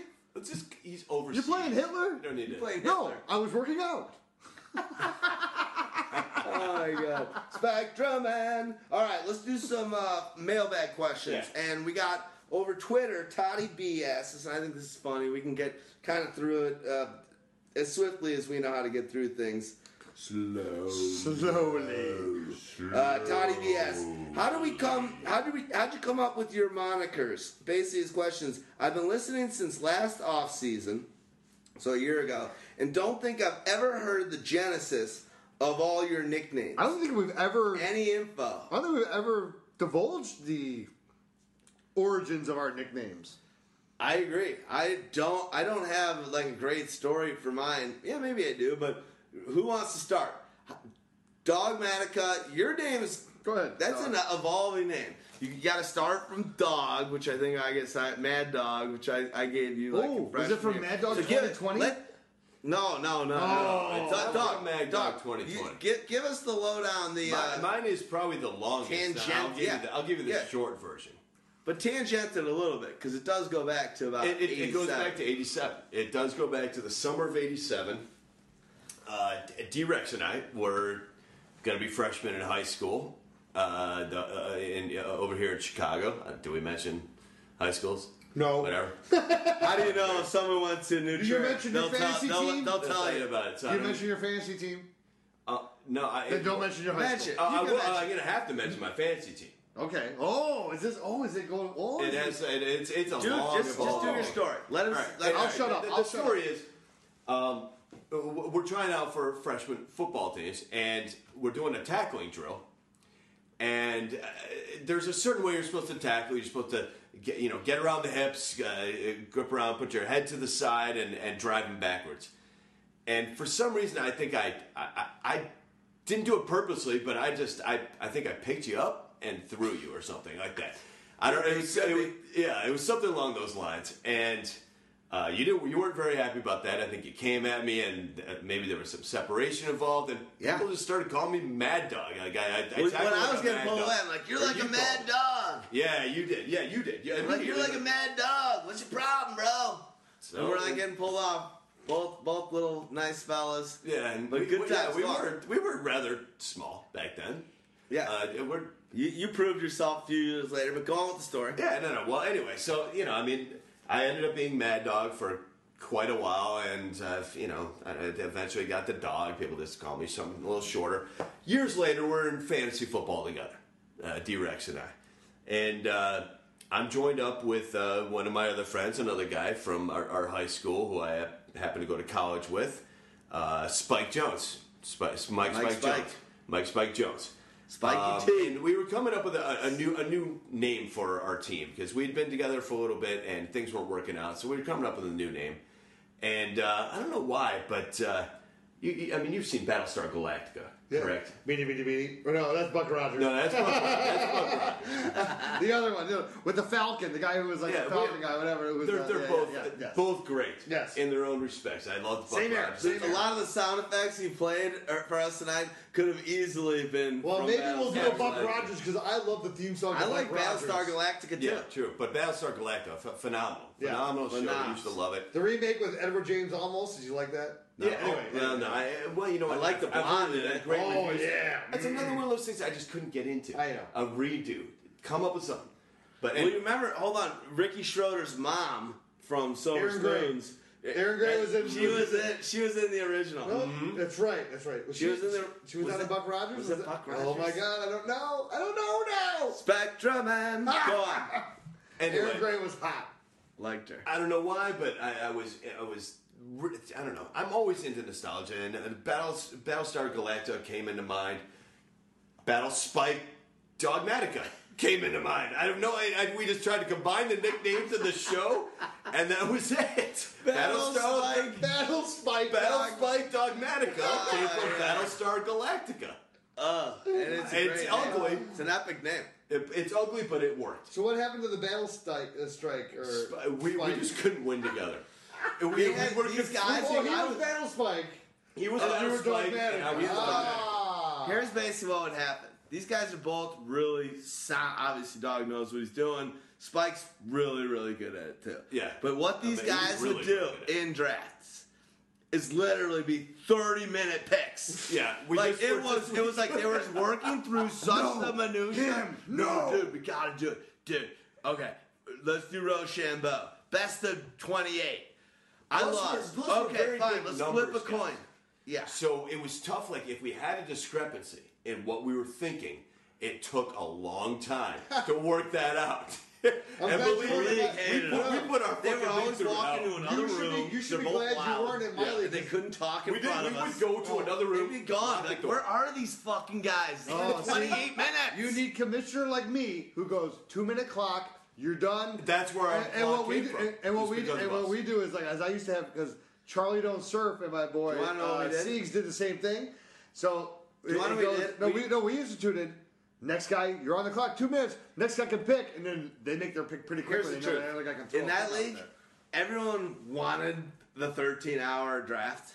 It was just part of the nature of the beast. It was one of our favorite things. People are coming in, and it's just like, hey, we're not trying to rush through this. And that's why I love and respect this league so much, because like the draft is a major cog in the season. Where it'd be like basically what happened when that's your camaraderie. When it was Battleship Dogmatica on the clock, we'd be like, all right, let's go cook some meats. All right, let's go get baked. Who's got a bowl? Yeah. Where's the bong at? Let's pop that thing open. Like, we got time. Hold on. We would give the rest of the league. Let's reenact the ability to the Civil War. Yeah, doesn't matter. Let's reenact. It doesn't matter. Here's the point. I agree. I'm in 6 leagues. I'm in 6 leagues. 4 of them are live drafts or auctions or whatever, and you're together with all the people.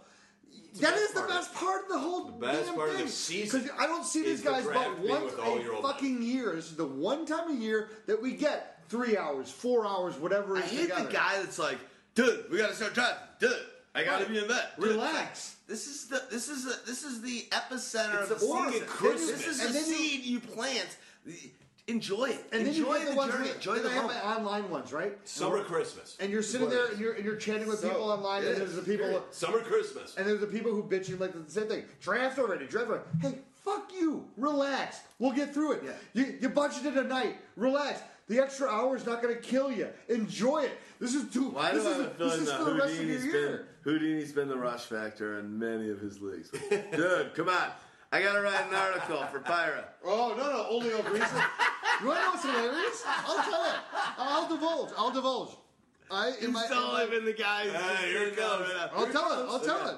In my main league, where I'm the guy that has to keep the order, right? So I'm the one that's running the whole show, and it's like, these are all old friends. We've all known each other. This is like a group that's been basically together for 10 years playing this, same thing. So you get a group of 4 of them, they're talking. And you're not going to shut them up, and you're not going to get whatever.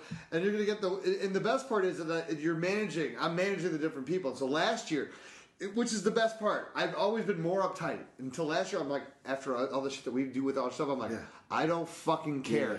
So I just I took the whole reins off, and I'm just like, I'm just going to be relaxed about the whole thing. There you go. And what happened was, because it was always like, you always have one guy in your league, right? It's like, come on, get him to go faster. And it's like, invariably, I'd be then that guy who would be my cousin a lot of times, making me go faster. And then I'm like, you're up, my cousin Pete, you're up. Give me a second. Fuck you! You're making everybody else jump off a cliff. I'm like, you go now. It's the best night of the year. It's the best night Enjoy of all of fantasy football. If your kid doesn't eat for 3 hours, he'll be okay. It's not going to die. I don't see Moran Believe me, it's any other day of the year. Right. I don't see. Yeah, I'm not doing Texas where Hayes enjoy it. But all these when he comes in town, I'm not. I enjoy it. I brought Moltz in as my partner on that team because he was a part of it at one point. Part of that is actually he came back in, and he's the guy that's like he gets worked up for the draft. Like the draft room's not working. We're coming up with new rules. Finally, everything's working and people are taking 10 minutes. He's like flipping out. I'm like, Moltz, fucking relax. Right. You know what? Enjoy the moment, because you getting caught up right now, and this is something I talk about in my draft manifesto, and it's still going to be a point every year going on. The calmer head, the cooler mind, the one that's already been there, the one that nothing thrown at him. Jordan used to say it, doing free throws, blah, blah, blah. It doesn't matter. Muscle memory. Right. Be in the frame of mind to succeed. And all that chaos is going on around you, just be like, I think we should do fumbles should be minus 12 points. Let me make another point. Let's see how they react to this. Let everyone else be nuts. Oh, how about this? Or you could be talk about draft. I want to play a league that has. How about playing into the subterfuge, right? Like you know a guy's going to get pissed off. You know how you can push his buttons. You know how you can get under his skin so he's going to make a bad draft pick. You can just start doing that stuff. Do. Right. Oh, for sure. Yeah. No, here's the other thing. I want to give poker. As a guy who is a commissioner in all these leagues and usually has to run drafts. And what sucks is, especially when you're running an auction, because you're running in the auction, you're like, we're bidding on Anquan Bolden, $5. Someone's like $7. And I'm like, I'm bidding 10. And so you're running the auction and you're bidding. That sucks. Hire a high school kid. Hire somebody for $25, $50 to come in and run your auction. We pay our one buddy, it's Josh, you know Siegel. We pay him. He runs our 16 league auction. He comes in. He's a musician, so he comes in with a microphone. He comes in with an amplifier. He's going once, going twice. He's got and we pay him. Why are you not getting recording video of this stuff? Well, you know, This maybe we year, should. if I don't get that from you, I'm gonna give you the Nancy Kerrigan legs. Because our auction is so ridiculously unimportant. How'd you come up with Houdini? Well, it's a real name. So my real name. You spell it like the old rap trio, right? My real name, With the Houdini. Omega. Okay, my moniker Houdini is like the magician Houdini. So to give you the real breakdown on who Houdini was a Hungarian who was born in Hungary in 1874 under the name Eric Weiss, Erichweis. My name is Eric Weiss. So I was born in, obviously, not in Hungary, but my grandfather was born in Hungary. Now, he was born in 1874. I was born in 1974. He was born in March of 1874. I was born in March of 1974. Wow. He was born March 28th. He was born March 24th. I'm born March 28th. 4 days apart. We're both Aries. 100 years apart. Hungarian blood. The whole thing. So from an early age, it was one of those weird ones. Like, it's very hard to give yourself a nickname, but because my nickname is based in 100% truth, it worked and it stuck. So I had, like, when I was 11 years old, I was in a bowling league, and I had my bowling ball said Houdini on the bowling ball. And then there would be people... He's a big bowler. He wakes up early and bowls. I do. It's awesome. I love it. You come over early in the morning and be like, what's going on? What did you do today? Under 200 like, average. I just bowled 3 games. It's like 11 o'clock in the morning on Sunday. It's like, he goes and works on his bowling game in the morning and then comes over and works on Pyro. I'm like, this guy's fucking impressive. Like a 199, 198, 199 average is where I'm at right now. So no, it's good. So Houdini is a real name. It's based on the real Houdini. Based on the fact that not only do I have the same name, I have family lineage that's to the same area where he was born, in the same country. I have no idea. I kept trying to say, are we related? Am I related? Are we a distant cousin, Weiss cousin from my grandfather and his family who grew up in Hungary? But we don't have any of the records of any of the family stuff from back then, so I don't know. So this nickname has nothing to do with the fact that you locked yourself in a chest in college when you were 20? No. Let's get the story straight. Okay. I was 10 years old. I was locked in a chest. Not by my own will. Okay. And I was left there for 10 days. And I survived. Okay. And then they called me. I just want to make sure there was one can of Coke in the chest. But I lived off the reason they did that. The reason they did that when I was 10 years old. The reason they did that when I was 10 years old because they found out that I was connected to Houdini, so they figured, hey, you're Houdini, you're Eric Weiss. We'll lock you in a chest. You'll get out and you'll be fine. Now it was you talk about spending a month in the box. Every morning, I got 10 days in the box. Something wrong with you. After that, I went from I became a skinny kid, and I've remained to be a skinny kid ever since spending 10 days in the box. Yeah, but are you a Valverde? Are you a Vietnamese geese? And sometimes it's nice to be in a box. It's really nice. No, I'd rather spend my time in a milk pail. Pass by your pants. I'll go to a milk pail, or I'll just go and fuck over some goddamn psychic and show them that they're full of shit. D-Rex. I'll give you how the name came about. To be honest, I had so many nicknames, some self-given, some given by others. One, Valverde. In college at University of Kansas, sitting in Oliver Hall, and I had a bunch of mates from Rockhurst, Kansas, and a bunch of other fellas from Shawnee Mission East. And these guys were hilarious like us. And I went to college with 3 of my best friends from high school. Cronebone, Bone, love you. Listener, love you. And Timmy G. Garvey, love you fucking guys. Went with like my 3 best friends to college. Garcon. And we had it good. So we became friends with another crew of guys that all went to Rockhurst together. And basically we had all these nicknames for each other and good times. And one of the ones that came out of mine was obviously Rude Boy was a big one that I had before I got to college. Rude Crude Dude. somehow Joe O'Brien and Kieran Malloy came up with D, and then it was instead of T-Rex, this is right around like Jurassic Park was coming out. Oh, God. So they would be like, "What's up, D? D, like D, D Money, D Holmes, D Puss, anything else, D Drunk, And then whatever. it was- Whenever I'm going to that moment, it was D that. No, and then there was the one night that you guys were out at the bar, and there was like everyone was buying shots, and then they're like, D, you paying for that? You're like, I'm a little short on mine. Like, D-Rex with the short arms can't reach into the wallet. What's up, D-Rex? Love it. Well done. Thank God. At that point, I had That's more my money than all advice. these fuckers because I was an entrepreneur and started collegiate workforce. Ooh. But good answer. Good answer. It's the D-Rex that I know because, God damn it, he won't pay for nothing. Buy me a six-pack, would you, Houdini? Hey, would you buy me a cider, Houdini? Hey, can you Hey, hook he's me up, just Houdini? mad because I write checks. Yeah, damn right. I am. You like cash. Yeah, I do like You cash. like cash. Insane, by the way. You like cash. I do. I want the cash. But at the end of the day, Joe O'Brien and Kieran Malloy and Chris Sexton were like, D-Rex. For anywhere I was doing anything, D-Rex. And then I moved to California, and somehow that name was brought up once, and my other boys, one of them might be listening to it right now, Sean Wolfie, and Gordo won't be listening, but they call me D-Rex too. I think it's hilarious, though, because it's completely different of the story that I thought how you got the name D-Rex. Because when I came in, when Pyromaniac was in his infancy, there was also Fantasy Football Pharmacy. And you were DRX. I thought you were D Prescription. Well, like you are the prescription. One of the D-Rex. reasons why I bought that URL and wanted that to be one of our concepts. Because that was your nickname? Because it was an offset of being the RX and being the That's pharmacist. hilarious. And we did the whole thing with Diet Strychnine. We did a whole thing with pharmacies and pharmacists and doing design stuff. There's been a whole Dr. X? What? No, is that It's not Dr. X. No.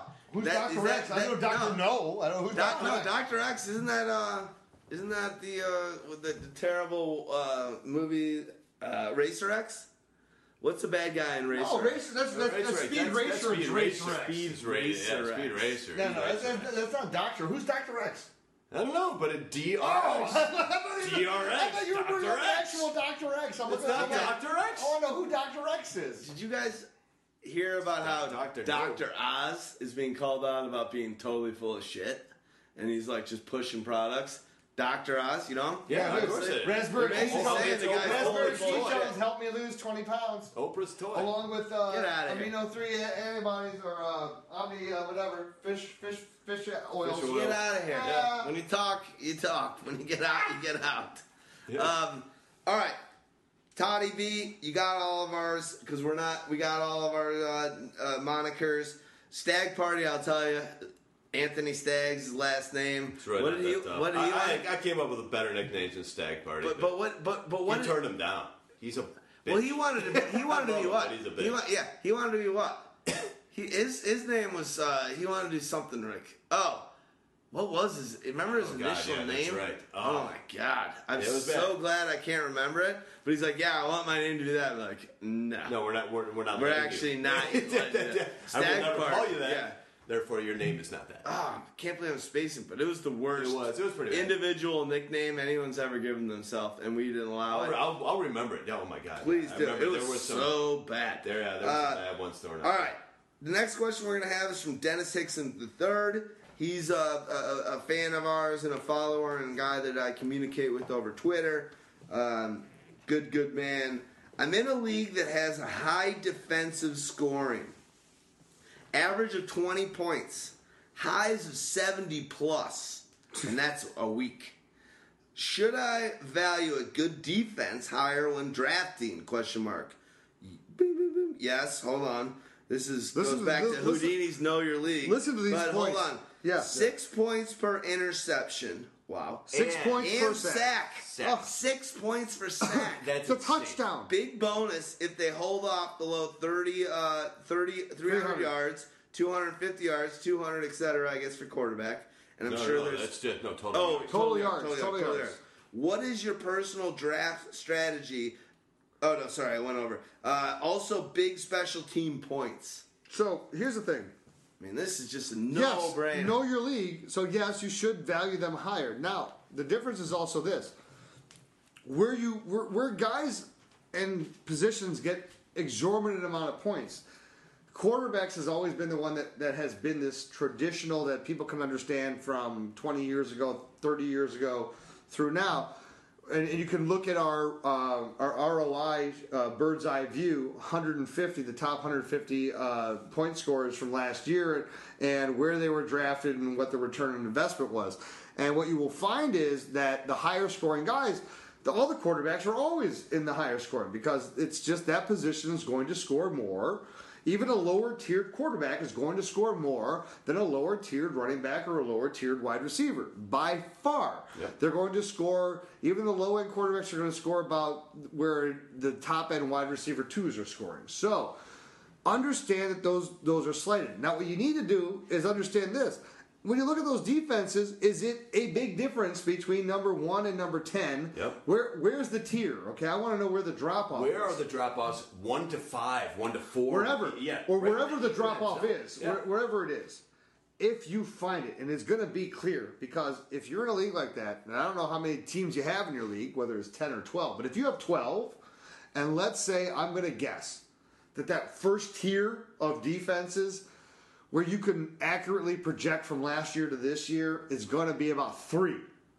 So yes, in those cases, it's worth jumping on those guys when you're talking about. Now, I have no idea what this guy's scoring system is for receivers and running backs and quarterbacks. Are they also only getting 6 points for a touchdown and doing regular standard scoring, and you're giving that type of an onus to defense? A lot more to compensate. Well, or because maybe what this that's possible. Who knows what this league's goal is? Maybe the league's goal is to say the defense 300 points a week per team. No, the defense is no. Forget about that. The defense is what a team defense is going to score is equal to the breakdown of your quarterback, 2 running backs, 2 wide receivers, flex, and a kicker defense. Maybe they're looking at it that way because I'm in those leagues where we start 2 defensive linemen, 2 linebackers, 2 defensive backs, and a flex position. So you have a full defense that you're starting. Is this the idea to say this defense needs to be reflective of at least half of the points of the offense or equal to the points of the offense? If so, then yes, you need to value the top teams that much higher. I mean, I would say in that situation, isn't it like a 6th, 7th round pick? Earlier, it could be a 4th round pick. Because if that point, because look at these points. If you're talking about 6 points per sack, 6 per touch. There are games where a guy, Derek Thomas, had 7 sacks in a game. Yeah, think about it this way. These teams That's are 42 going to be points. scoring. Just him. These defenses are going to be scoring as much, if not more, than a Jimmy Graham. And the difference. And the differential is the Jimmy Graham to the rest of the pack. Yeah, not only that. And the differential is so much bigger because of how many points they score. So if they score on a year 3 times what a Jimmy Graham scores. I think the big question is how consistent are the defenses from one year to the next? It's very tough to predict a defense as opposed to projecting a Jimmy Graham. Based on straight schedule, if they're facing poor quarterbacks or if they're paid. Seattle has been pretty consistently a really good defense. Whether it's fantasy points or real, or otherwise. I would predict them to have a very good defense again next year. They will be in that top tier of defenses. But here's the difference, Dog. I want to jump in because this is important. The weird factor that comes in is touchdowns. The Kansas City Chiefs were one of the best defenses last year for the first 8 weeks of the season. Exactly. They were scoring touchdowns. That's what I was going to bring up. Okay, and so you cannot, again, like we talked about in Stag's piece, touchdowns versus yardage dependency. You cannot count on defenses scoring touchdowns. The Bears were one of the top defenses at the beginning of many years. Even last year at the beginning of the year, for the first 4 weeks, and they became one of the worst defenses in the history of the NFL. After 4 weeks. However, over the entire year, but their first 4 weeks. Go back and look at the Bears last year in the first 4 weeks. Yeah, they were intercepting returning for touchdowns. It was the same. It was old Bears, right? So where that is, and when you can find that, you can kind of find that through some strength of schedules. But what I'm saying is, my lord, if you have a league like this, there is a separation. There is a definite major advantage. And it also depends on, is this major advantage, is this just blowing up points only on defense?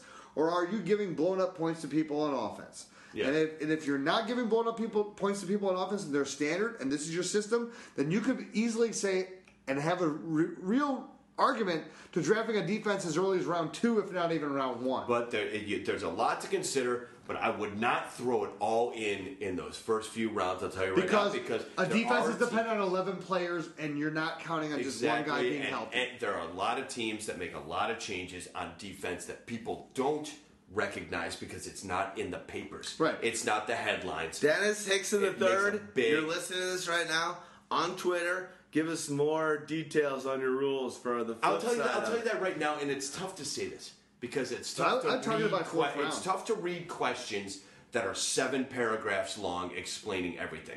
But Well, it's he also hasn't tough. done that, which I like. No, I agree. Yeah. But it's tough to give answers to some of the questions that we get All right, so let me- without enough detail. So let me give a Hold on criteria. for a Hold second. on, Please. hold on. I'm sorry. Jesus. I'm sorry. I Holy see a crap. lot of questions that come in that give some detail but not enough detail. And we all do. And I would love to answer these questions in as much detail as I can, but without the proper information, it's tough to do that. But I also don't want to read Your whole league a whole story. Yeah, I got these 24 guys. The guy I drafted for me took this. The 8th pick. Like, some people are asking us questions. It's like, dude, what the fuck are we supposed to do with knowing your whole league, 3 trades you want to make, this, that, and the other thing? I'm with you. I mean, Yeah. we get second opinions that are just like, we look at each other next time we're together, we're like, I don't know what to do here. And basically, I think I've done one time, like, unsubscribe or let's focus on one thing or what have you. All right, I'm sorry for being an interrupting fucking cow. Moo, Thank moo, you, moo. thank you. I'm an interrupting Stop fucking cow. interrupting. I'm an interrupting fucking cow. That's what I fucking do. So, my point is this. why I'm I wanted to jump on what you were saying, and I wanted to piggyback and agree. There is a way to be concise to the point of what your league's scoring system is. You don't have to give us your full fucking background. You don't have to prove to us how good of a fucking writer you are. I don't want to listen to your fucking soliloquy. Just give me the information, and I'll give you the answer. Because I have a lot of other people who are giving us questions as well. And But make it simple. But make it simple. Some, No. some guys do it. There's like 13 players involved in the question. There's 4 teams. There's unknown rule sets. It's like, how about what this? am I going to do here? How about this? Don't try to impress us. I don't care. Yeah. Just ask me the question that short, concise, real. I will give you a short, concise, real answer. Dogmatic will give you a long-winded. I will give you the longest answer you could possibly want. But I'll tell you But right make now, sure it's I on a enjoy specific subject, so Dog doesn't have to tell you all about your league, every team, because he'll do it. I'll do it. And I hate I'll it do when he does it. Listen, I enjoy reading the shit that my 4.5-year-old niece writes me. It's very concise. It's to the point. It's very quick. And I will write her back 1,000 times more words than she wanted. Right? Because when I get those bad ones, it's like, jeez.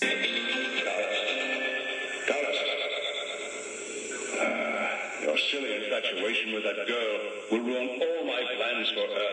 Don't you realize that? Go to Zeron's aid. Destroy Spectre Man. Dogmatic, he's on. Hold on. Dogmatic is seizure. convulsing. Do I need to help him? Right. I'm not doing mouth to mouth, but I'll bring him back. Oh, he's good. He's good. Oh, God. Oh, that was a convulsing. I have epilepsy. I have epilepsy. You do realize that you have to see epilepsy. Oh, yeah. That was good. I wish we had the video going right there. Where's the GoPro? Dogmatic. Where's the GoPro? It's upstairs.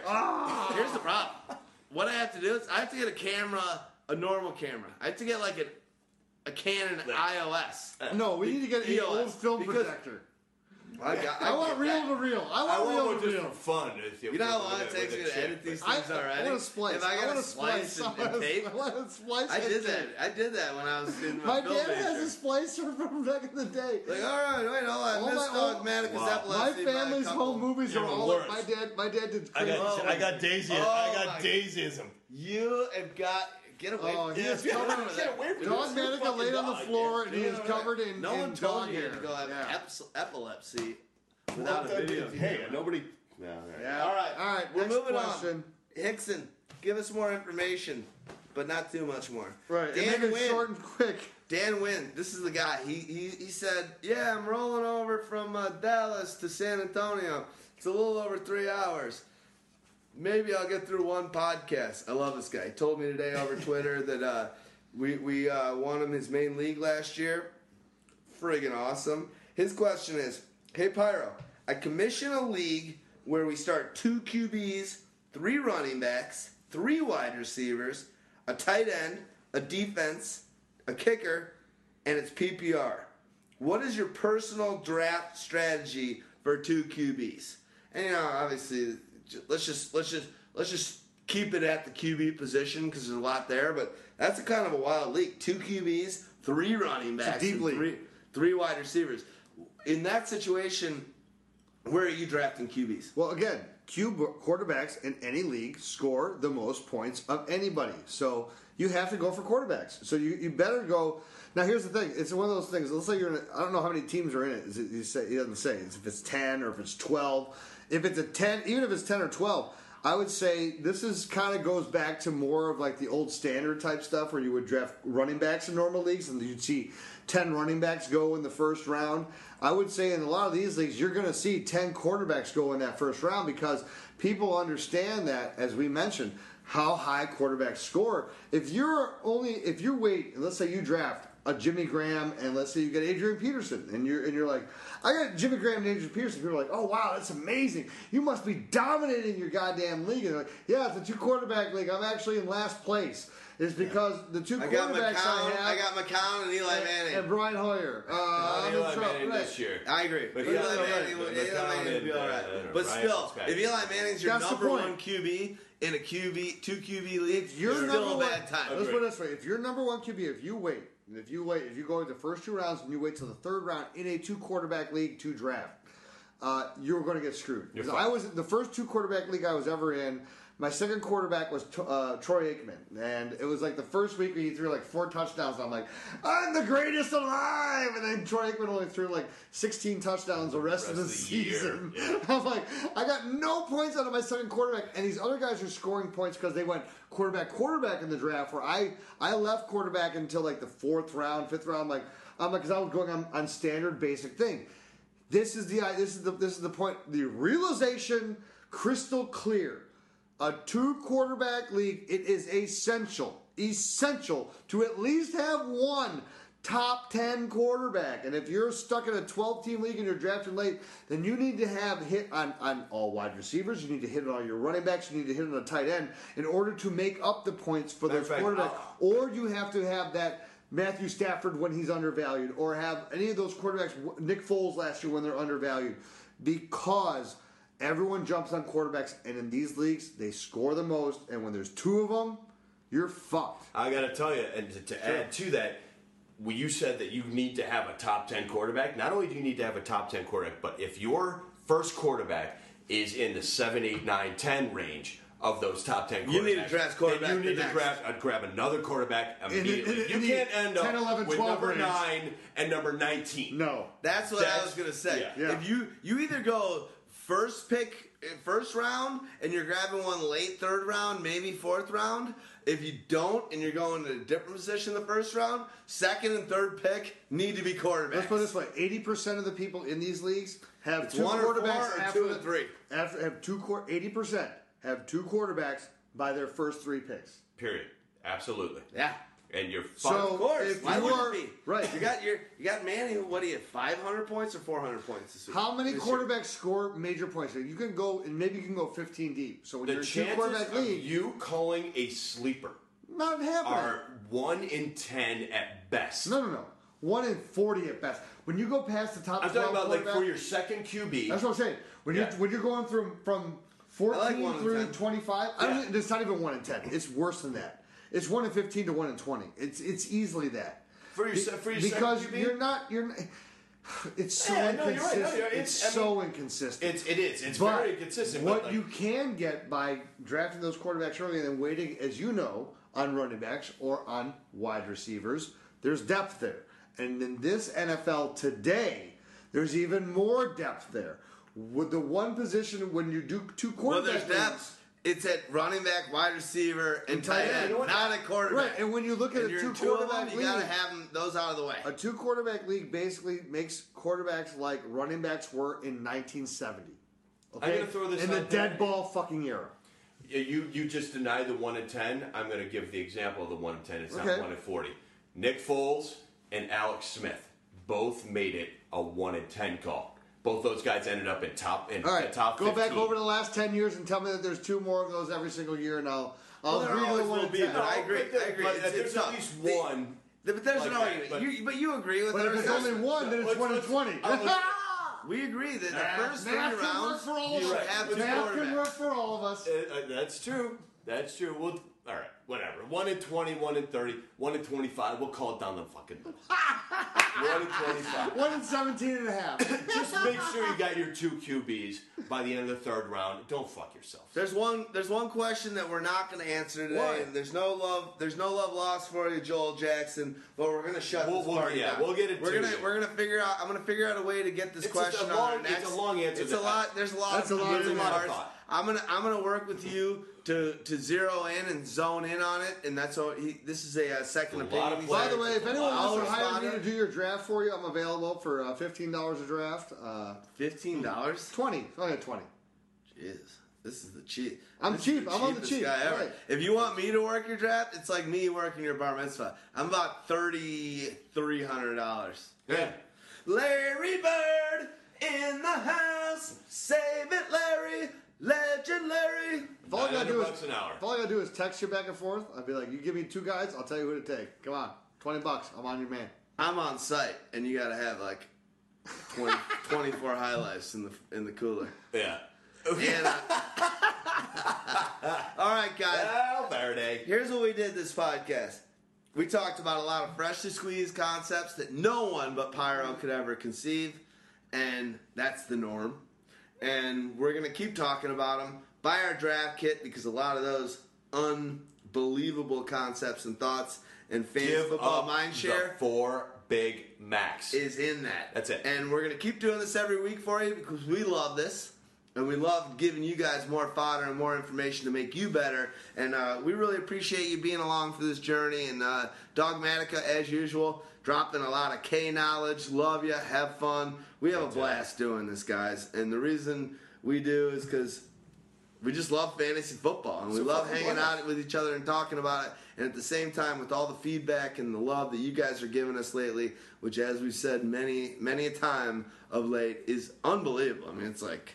It's gone over the months to like a few emails a week telling us how much they love us to a few emails a day. It's crazy. And it's really insane. It overwhelming. just shows that how when we're doing this every week throughout the year, for now this is going to be our 4th season doing this, and how much we put into this website. And there's no one in the world You guys of respect fantasy, it. We appreciate it. And there's no one in the world of fantasy that even comes close to an hour and a half. It's 60 minutes. What we do, Half we hour. know it is overkill, but we love it, and that's why we're here for it, because I love doing this. 2 hours and 42 minutes, and we're about to do the outro And- what is it? Spectrum Man, and I want to pay homage to a childhood friend. I hope to God, as I haven't talked to this guy in 35, 40 years. Maybe for a chance you're listening to this podcast. Ben Reese, who I hung out with, who was a Chicago Young American hockey player, goalie for the Chicago Young Americans when we were kids growing up.